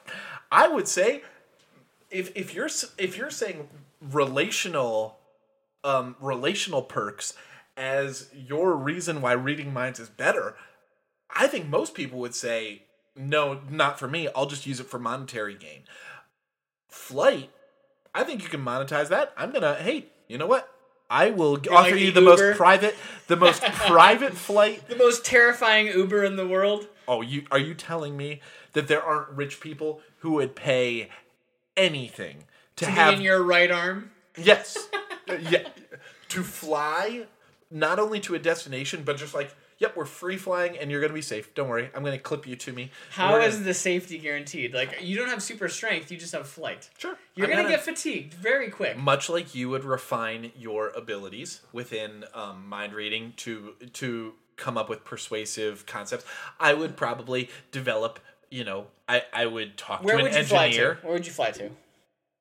Well, I think I could have if I wanted to monetize it, I could say I've got a company where it's basically like skydiving, but a way more niche version that nobody can offer you. Let me ask you this. Oh, so let me premise this, because you might not know the answer to this. The world record plank is somewhere between 8 and 10 hours. Okay? That's like full body strength. If you're holding somebody, let's just say they're 100 pounds. How long do you think you could hold 100 pounds? I think I tried to make this argument, or in my just previous, 30 seconds ago. In my mind, I'm thinking, my research and development, I would be talking to an engineer to develop a way to clip people to me, so that I'm not just relying on my arm. So that I could have a nylon leg harness that they clip almost like tandem skydiving. Okay, let's even remove... So it's a more luxurious experience for the person that's flying. The fact, okay, fair enough. I will grant you that. Let's remove the fact that you're holding them in your arms. How long do you think you could wear a 100-pound weighted vest and go for a walk before you get tired? But I'm not doing that. I'm flying. Right. I have the ability of flight. And we have already established that my ability of flight allows me to bring a person with me. And I think that under that assumption, if we're saying I'm flying, then we're not assuming that there's a huge physical demand on me by flying. So why would we assume that there's an equal encumbrance by adding the body weight of a person to me? I have the ability to transcend gravity by flying. So I'm assuming that I'm not flying with 200 pounds of dead weight on me if I have a 200-pound person, that I can fly along with this 200-pound person. We are propelling ourselves through the air. Okay, I'll grant you that. For this argument, I'll grant you that. That it could be a 500-pound person and you're fine. Yeah, we're fine. I will grant you that. Yep, we'd have more inertia in that regard. If we hit a brick wall, boom, we'd be powering through that thing. Sure. So... I mean, look, the financial upside, I think we can basically negate it. Obviously, there's high financial upside to being able to read minds. You could get insider trading tips without it being insider trading tips. I could monetize my thing. I could give billionaires private flights that don't exist. And when you offer a service that doesn't exist, go ask somebody else to fly you around personally like this, where you can just look up at the sky and you're also traveling with. It's not going up in a plane and dropping. We can fly around the islands of Hawaii. We can fly anywhere, and you're getting this unparalleled experience. Obviously, that has financial upside to it. But I don't think that I have to feel any guilt about using I think it's worth situation. I think it's, for anyone listening, I think it's worth also mentioning, I will grant you that the person you're flying is comfortable. Because I could imagine, like, when you're skydiving, you're falling, and so it's like, but if you're going this way, it's a lot of effort if you're strapped to someone to keep your head and legs up. You know, like, yeah. I will grant you... And that's kind of like a movie suspension of disbelief, right? Yeah, like, Lois Lane would have to be like... I will grant you that it's a comfortable flight for that person you're flying. Thank you. I appreciate that. Yeah. And I will grant you that the people who you mind read will have no inkling that you're mind reading them. Okay. You don't have to go do or anything like that. It's just like... it's just happening. And I will also grant you that you're not just like Bruce Almighty reading prayers where it's just like a nonstop barrage of mind reading. That you can turn yours on and off. You can be like, okay, right now it's like that was a fun reference, Bruce Almighty. it's like if you press your tongue to the roof of your mouth, you are mind reading the person that you're looking at, or something like that. Like it's discreet, and you can turn it on and off. You do it basically. I think that's fair parameters. Yeah, I think that's fair too. Thank you. So I want to hear why yours is better, because I don't think you have made any argument for why yours is better. I think you've made some assumptions that. So, for example, relationships. Yeah, relationships. So the direction you took, you compared being able to read minds in a relationship versus not being able to read minds in a relationship, which is different than being able to read minds versus flying.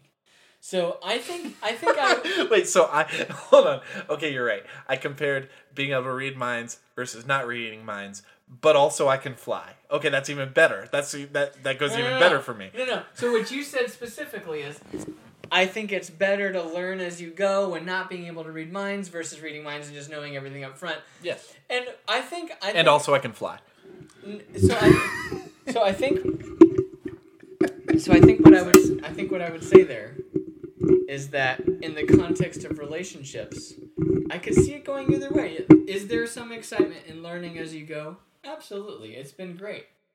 Have there been times where it would have been really convenient and probably net positive to know what my wife actually meant when what she said was the opposite of what she said, and things would have been better that night?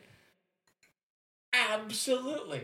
And I think intention matters big time when it comes to reading minds. If your intention is selfish, I think my argument goes out the window, and I would say flying is better. Like, if you're a selfish person, flying is a much better thing for the world than reading minds. I think I want to eliminate the selfish person from this argument and say, I am someone who means well by others. And with that, I think reading minds is way more net positive to the world than being able to fly one person at a time. If I can read minds and I mean well for others, how much time am I not wasting by doing the wrong thing? I'm saving so much time by giving them what they want, what they need, what they love, and by being someone that they can rely on and need. I think it's giving to the world.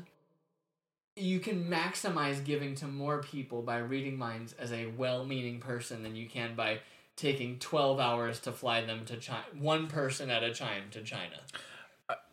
I can generally agree in premise with you. I have a couple responses. Okay. One, I think you are in a very, very slim percentile of people that I would trust to have that ability and not use it for any negatives. But we're talking about us here.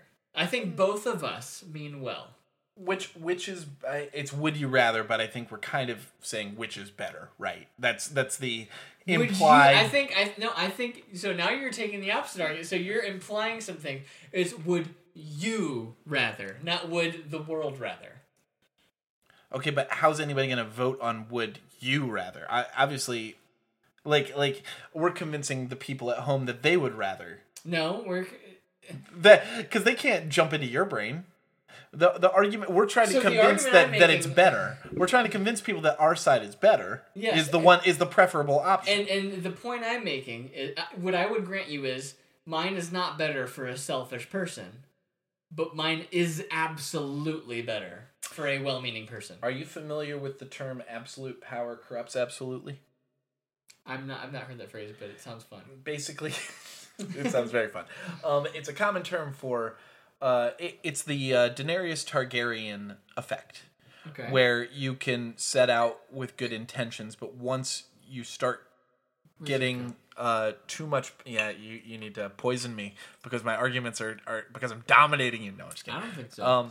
I think we're pretty even in this one. It's the Daenerys Targaryen kind of thing, where you can set out with really great intent, and then once you start to get a little bit too much power, it's very easy to use it for personal gain. Click. You've seen Click. I've seen Click.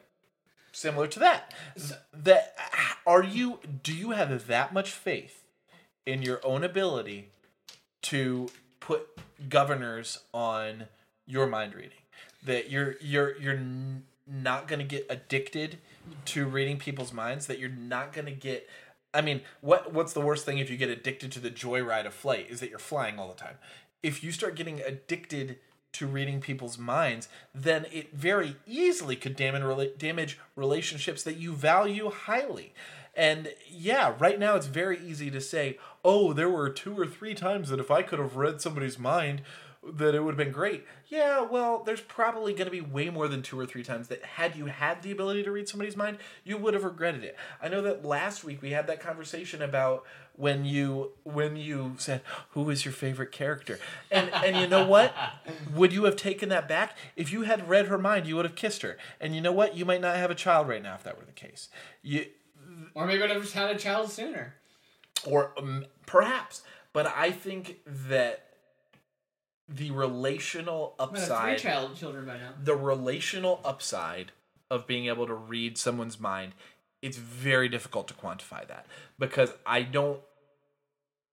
Yes, you could probably get in a lot of people's pants with the ability to read minds.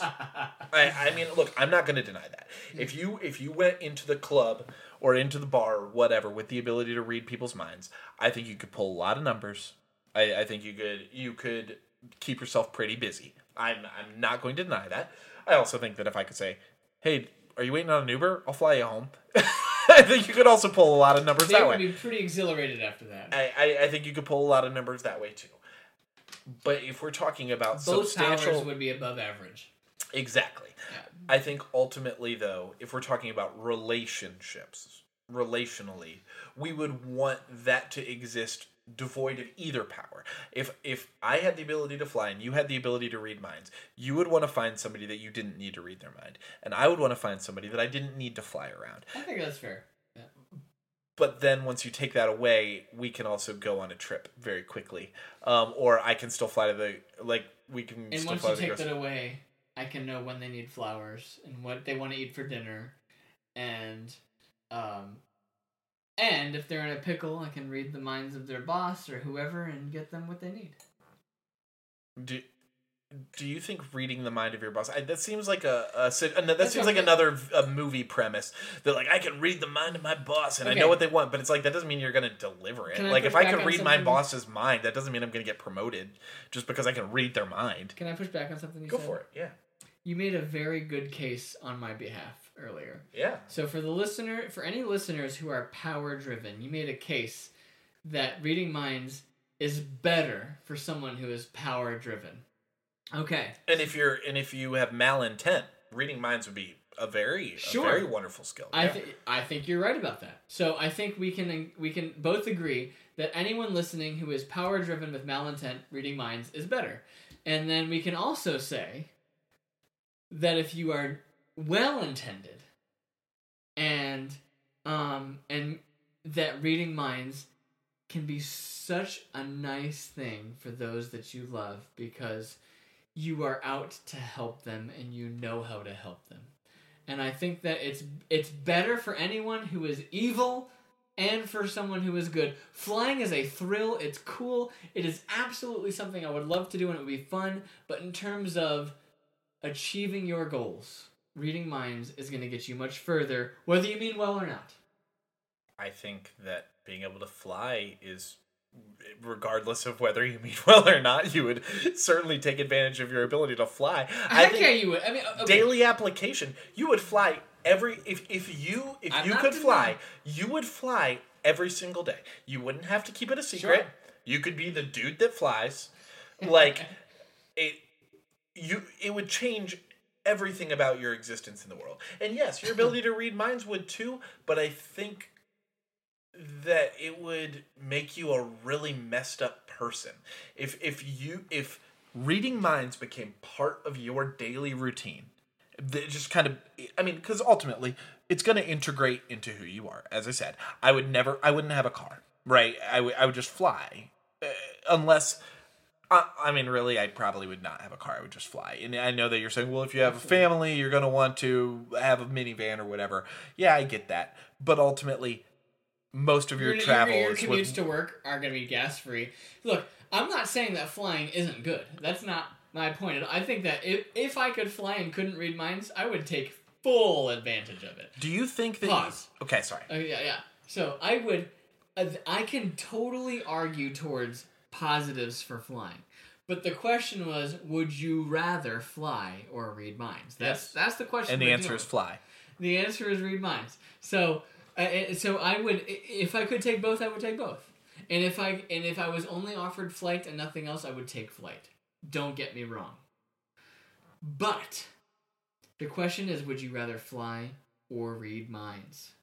And reading minds is a greater net positive, whether you mean well or not. You're going to get further than if you could only fly. Okay, I definitely hear that argument. I do. And I think that the knee-jerk reaction, without giving it much thought, is to say read minds. When I saw the card, I was like, I wish I would have gotten read minds. Okay, I think that is the knee-jerk reaction. But when you really think about it, I cannot imagine a situation where reading minds is part of my daily routine and it doesn't psychologically mess me up. That it doesn't have some massive net negatives. And I've seen, as I said, I know that it, basically I'm relying on movie premises here, but when you see a movie where they try to hash out the real world ramifications of having a supernatural ability, you see the negatives come in situations like this. As in my mind, I think of the movie What Women Want, where Mel Gibson can read women's minds. It seems really awesome in the first act of the movie. Then you find the drawbacks. Making a case for me. And then and movies like Click, where it's like, okay, I have this ridiculous ability to manipulate the world around me. It's That's really not awesome really at first. Minds, though. That's time travel. Sure, no. I'm saying that you have this mystical ability where you can basically manipulate the world around you. Like, okay, yeah, you might not be able to read your boss's mind, but you can pause your boss. I think Click is an unfair thing because really what in Click is they're doing is he doesn't know how to handle a situation, so he skips it. Whereas reading minds would give you a further ability to handle a situation in the moment. I think that's an unfair comparison. I think, oh, sure. Okay, well, we can strike that from the record. Okay. But I will say, I think that reading minds would be an answer of short-term gratification with colossal long-term negative ramifications to the point that you would probably wish that you did not have the ability to read minds. And you would ultimately, if you could control it, if it did not become a crippling addiction to you that you couldn't stop yourself from doing all the time, that you would wish that you never had that ability. I think whatever, you'd be like, well, okay, this is great. This is my new transportation. Sure. I think you make a really good point. Sometimes the greater the risk, the greater the reward. So I think the stronger the benefit also means the stronger the downside. Like, if you take a big risk on a business and you could potentially lose a lot of money or make a lot of money, yeah, sure. I think flying is a less risky move, but if but reading minds is certainly a more risky move, but with potential for greater benefit. So What's the greatest benefit that you get from reading minds? Well, the greatest benefit you get from reading minds is understanding those around you, which is what we already seek to do without reading minds. I mean... So that you're going to change the world by understanding those around you? Yeah, you're going to change your own world by understanding those around. Absolutely. I mean, gosh, like, think about the person you love most. If you could understand... We keep going to the micro. I'm asking you about the macro. You keep saying, if you're a good-spirited person, you're going to change the world. But the person you I'm love not saying most... you're going to change the world. I'm going to... Listen, this is about would you rather. We're not out there, we're not superheroes. We're not out there to save Earlier, the world. you implied that a good person would be able to make a huge positive impact on the world. Which I still agree with. I still think that... And have done zero to substantiate. What do you mean I'm Every time you argue it, it's all about the person you love. Imagine if you could read them. But okay, how are you saving Darfur with your ability to read minds? You can say it like that and diminish it, but it's still true. Like absolutely. Like if you fully understand the person you're with, and you let's take both scenarios. You mean well and you don't mean well. You mean well. You fully understand the person you're with. Even if you can't read minds and you understand them, that's a really good scenario. Now imagine you can read minds, you understand them on a deeper level than you ever have before. That's a cheating level. Sure, it's cheating, but you can say it like that. You can say it's cheating. Would you tell them? I would tell them. You're like, hey, I can read your mind. Let's take two scenarios. I'm the most meaning well person. I would absolutely tell them. I would say, look, I have this ability to read minds. You should know this. And you should question me if I'm ever manipulative. If you ever feel like I'm manipulative, you should question me. Okay, look. Keep talking, dude. Keep talking. This is great. Keep talking. I will. I hope you're listening at home right now. I hope you're listening to his argument right now. Look, if I would say that about even if I couldn't read minds. If you felt like I was manipulating you, you should question me, right? So, okay, a good meaning person would be fully truthful and transparent. Even if they could read minds. Okay, now let's take a manipulative person. Why would a manipulative person want to be able to read minds versus flying? You can achieve way more by manipulating people than you can by... Flying just transports you from point A to point B. Manipulating others, you can achieve so much in less time by manipulating others. Reading minds, no matter who you are, is a financially smarter move and a more beneficial move to you. Okay. I've often thought to myself, yeah, it would be really cool to be president. And then it's like, if I were president right now, it would be, I would be terrified because I'm certainly not qualified. Because, first of all, like, who is? But, like, to be qualified to be a CEO or to be in a position of extreme power and to be confident within that position, it takes a lot of experience of being able to actually read people and stuff like that. If you took a shortcut to a position of power, it would be very, very frightening. And once you're there, when people want to rip you down, the ability to read minds is not going to keep you into that in a positive standing in that situation. It's ultimately going to put you into positions where you are out of your depth and now you're drowning. I don't think that you could ever... That's one isolated thing. Okay. I'm going to go to another point. I'll talk about that once you finish. Sure, please do. The other thing is, you could never have a relationship where you told somebody that you could sometimes read their mind. Sure you could. David, there is no There's a way. For all of the arguments that you think you're avoiding by being able to read their mind, you are creating a dozen with the doubt that you would be putting into their head by them knowing that you could be reading their mind right now. And if you don't agree with that, you are a lunatic. You know that there would be, every time that there is an argument, you know that your mind reading would be brought up. And you know that you would be accused constantly. You know the frustration that would happen when you are trying to do the right thing and you're saying, you know what, I'm not going to read her mind on this. I'm going to do this sincerely. And she's still going to believe, she's still going to think that you're reading her mind. And there's nothing that you're going to be able to do to possibly argue your case because you can't prove that you're not reading her mind. So for every argument you would resolve, you would create a dozen worse ones. I think that it would be impossible to have a relationship with somebody that you are reading, that they are aware that you have the ability to read their mind. I think it would be impossible. And if we can operate, if I'm operating under that premise that it would be impossible, then I'm saying you would have to keep that ability a secret from the person you love, which I think would be, as I said, it would be, you would rather give the ability away than keep it a secret from the person you love. So I think I'm feeling very optimistic that you're fighting against reading minds as opposed to for flying at this point. I think I can just say flight. Flight would be awesome. Flight is awesome. I don't disagree with flight would be awesome, but that's not what the argument. And once I've established this giant. Okay, I don't need to defend flight. There's nothing you can do to detract from flight. There's no downside to having the ability to fly. You can fly if you want to. You cannot fly if you want to. Nobody's gonna be like, I wonder if he wishes he was flying right now. Okay, whatever. We know the flying rules. Here's where I would say, I agree that there's no downside to flying, but if you had to choose between flying and reading minds, there's more net positive to reading minds. On the short term. No, in the long term. Let me counter what you said. So if you could read minds, you wouldn't be in a relationship with somebody.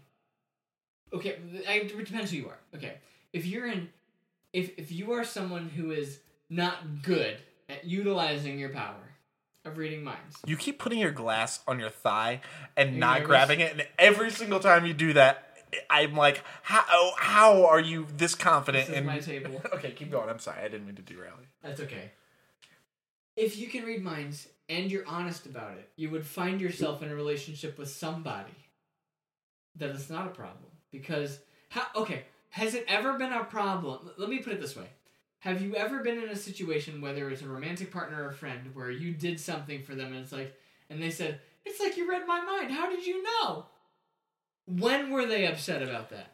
Okay, but if they knew that you could read their mind, they wouldn't be impressed. You would take. If we're saying you're making a big assumption here. Can we agree that you already said that you would tell a relationship partner they would never think that you were thoughtful. They would never think that you were thoughtful. If you got them the perfect Christmas gift, they wouldn't say, "Oh my gosh, he really knows me." They would say, "He read my mind and he knew that I wanted that." Okay, let me put it this way. How many Keep putting it other ways because you're not making it better. Let me put it this. Okay. Let's remove reading minds from the equation. Have you? Let's got it. Flight. No. Flying is. Let's remove all powers from the equation, and go to the romantic relationship where your romantic partner has explicitly told you what they wanted, and you forgot, and you didn't get it to them, and they were disappointed. Notes app. Use the Notes app. Let me finish. Okay. Yes. Use the Notes app. Okay. And how disappointed were they? Okay. If you could read a mind. And your partner knew you could read a mind, it's the same as them telling you. And if you could read their mind and you remembered, they would still be happy about it. So basically, you are removing their obligation to tell you, and they're still telling you. So it's still up to you to remember. Yeah, you still have to be a decent person to do well with it, but you remove the obligation of them having to take the effort to tell you. And it's like, that's exciting to them. I think there is literally... Reading minds is as good as you are. If you are a good person and you can read minds, you're going to get good things. If you're a bad person, you're going to get what you want in a bad way. People will be mad at you. You'll still get what you want. Reading minds, it's a positive no matter who you are. That's all my point is. Flying, it's a cool thing. I would take it if it was offered to me. But if I'm given the choice between flying and reading minds is more powerful. It's better. You can do more whether you're a good person or a bad person. Agree to disagree. Agree to disagree. Tell us what you think.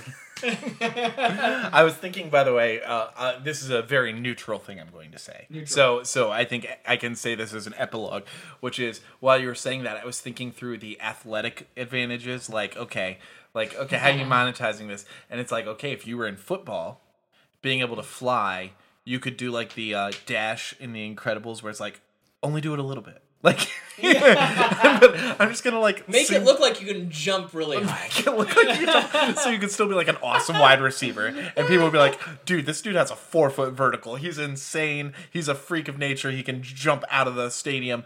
But they wouldn't be like, if you "He's could read cheating." minds, you could also do. You would know the play. Yeah. You would know the play. Both which are is beneficial in sports. But both, I think that there's a lot of things that we can call like, all right, this is a wash for this. This is a wash for this. Different strategy, same benefit. Yeah. Yeah. Yeah. That's comment. Fun. All right, yeah, tell us who you think had the best. First, I think there's 2 things to say here. Number one, no, he's moving the goalpost. No. Number one, same as before. Who do you agree with? And second, Gotcha. who do you think argued stronger? I think those are 2 different things. Yes, that's fair. Yeah. That's fair. Okay. Because who they agree with might have been what they would have guessed. They feel. What they would have said from the But very they might beginning. feel like, gosh, who I agreed with really brought a weak argument. And so I'm going to say that they brought a weak argument. Sure. I'm not going to argue anymore. I think we have put both of these arguments to rest. That was and fun, maybe though. I once really we enjoyed wrap, that. maybe once we wrap, we'll continue these arguments.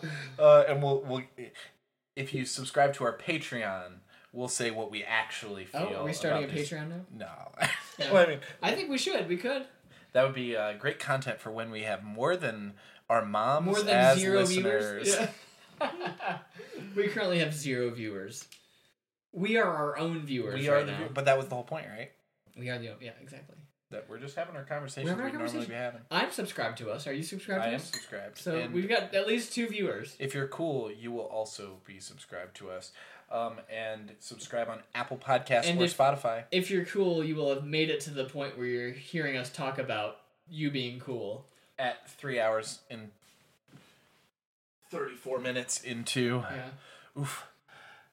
This is a It's long going to one. be a fun one to edit for I you. haven't been bored at all. I haven't either. I could keep going, but we probably shouldn't. We probably should wrap it up. Yeah. And, I don't want to know what time just it so is. you all know, at this phase in our podcasting, Benji is the one who has to edit this. So I'm excited for him.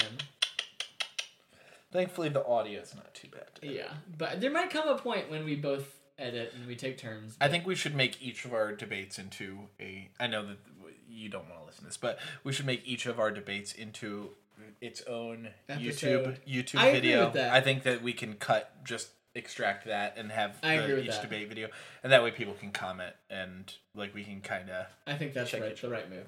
Yeah. The podcast can be its own full thing, but then the different chapters of this podcast can be its own video. Absolutely. Yeah. So, do you have any final closing statements, Benji? I wish I could fly. That'd be really rad. I wish I could read minds. However, I will say,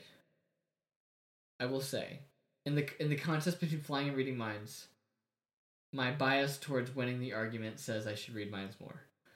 However, this is going to be a very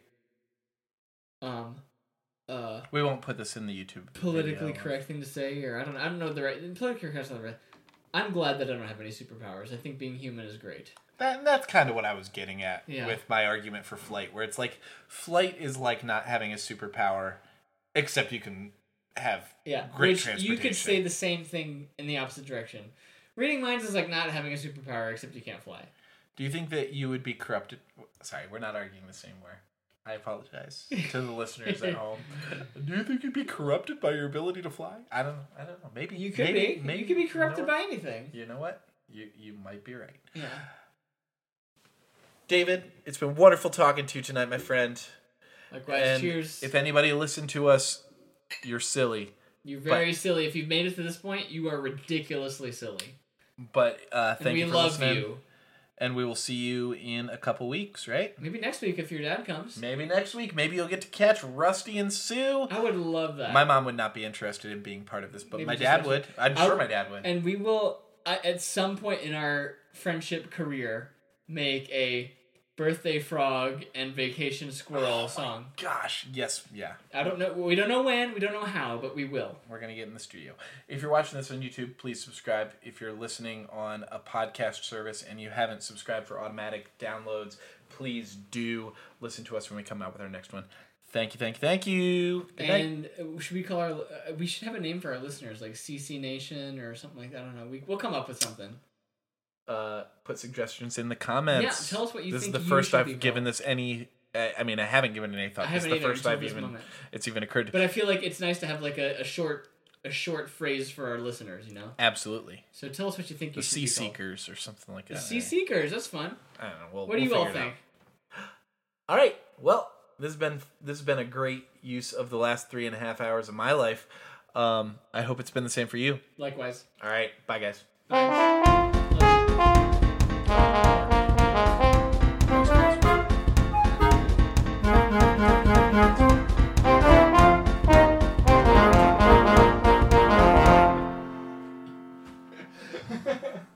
Dude, that was 3.5 hours.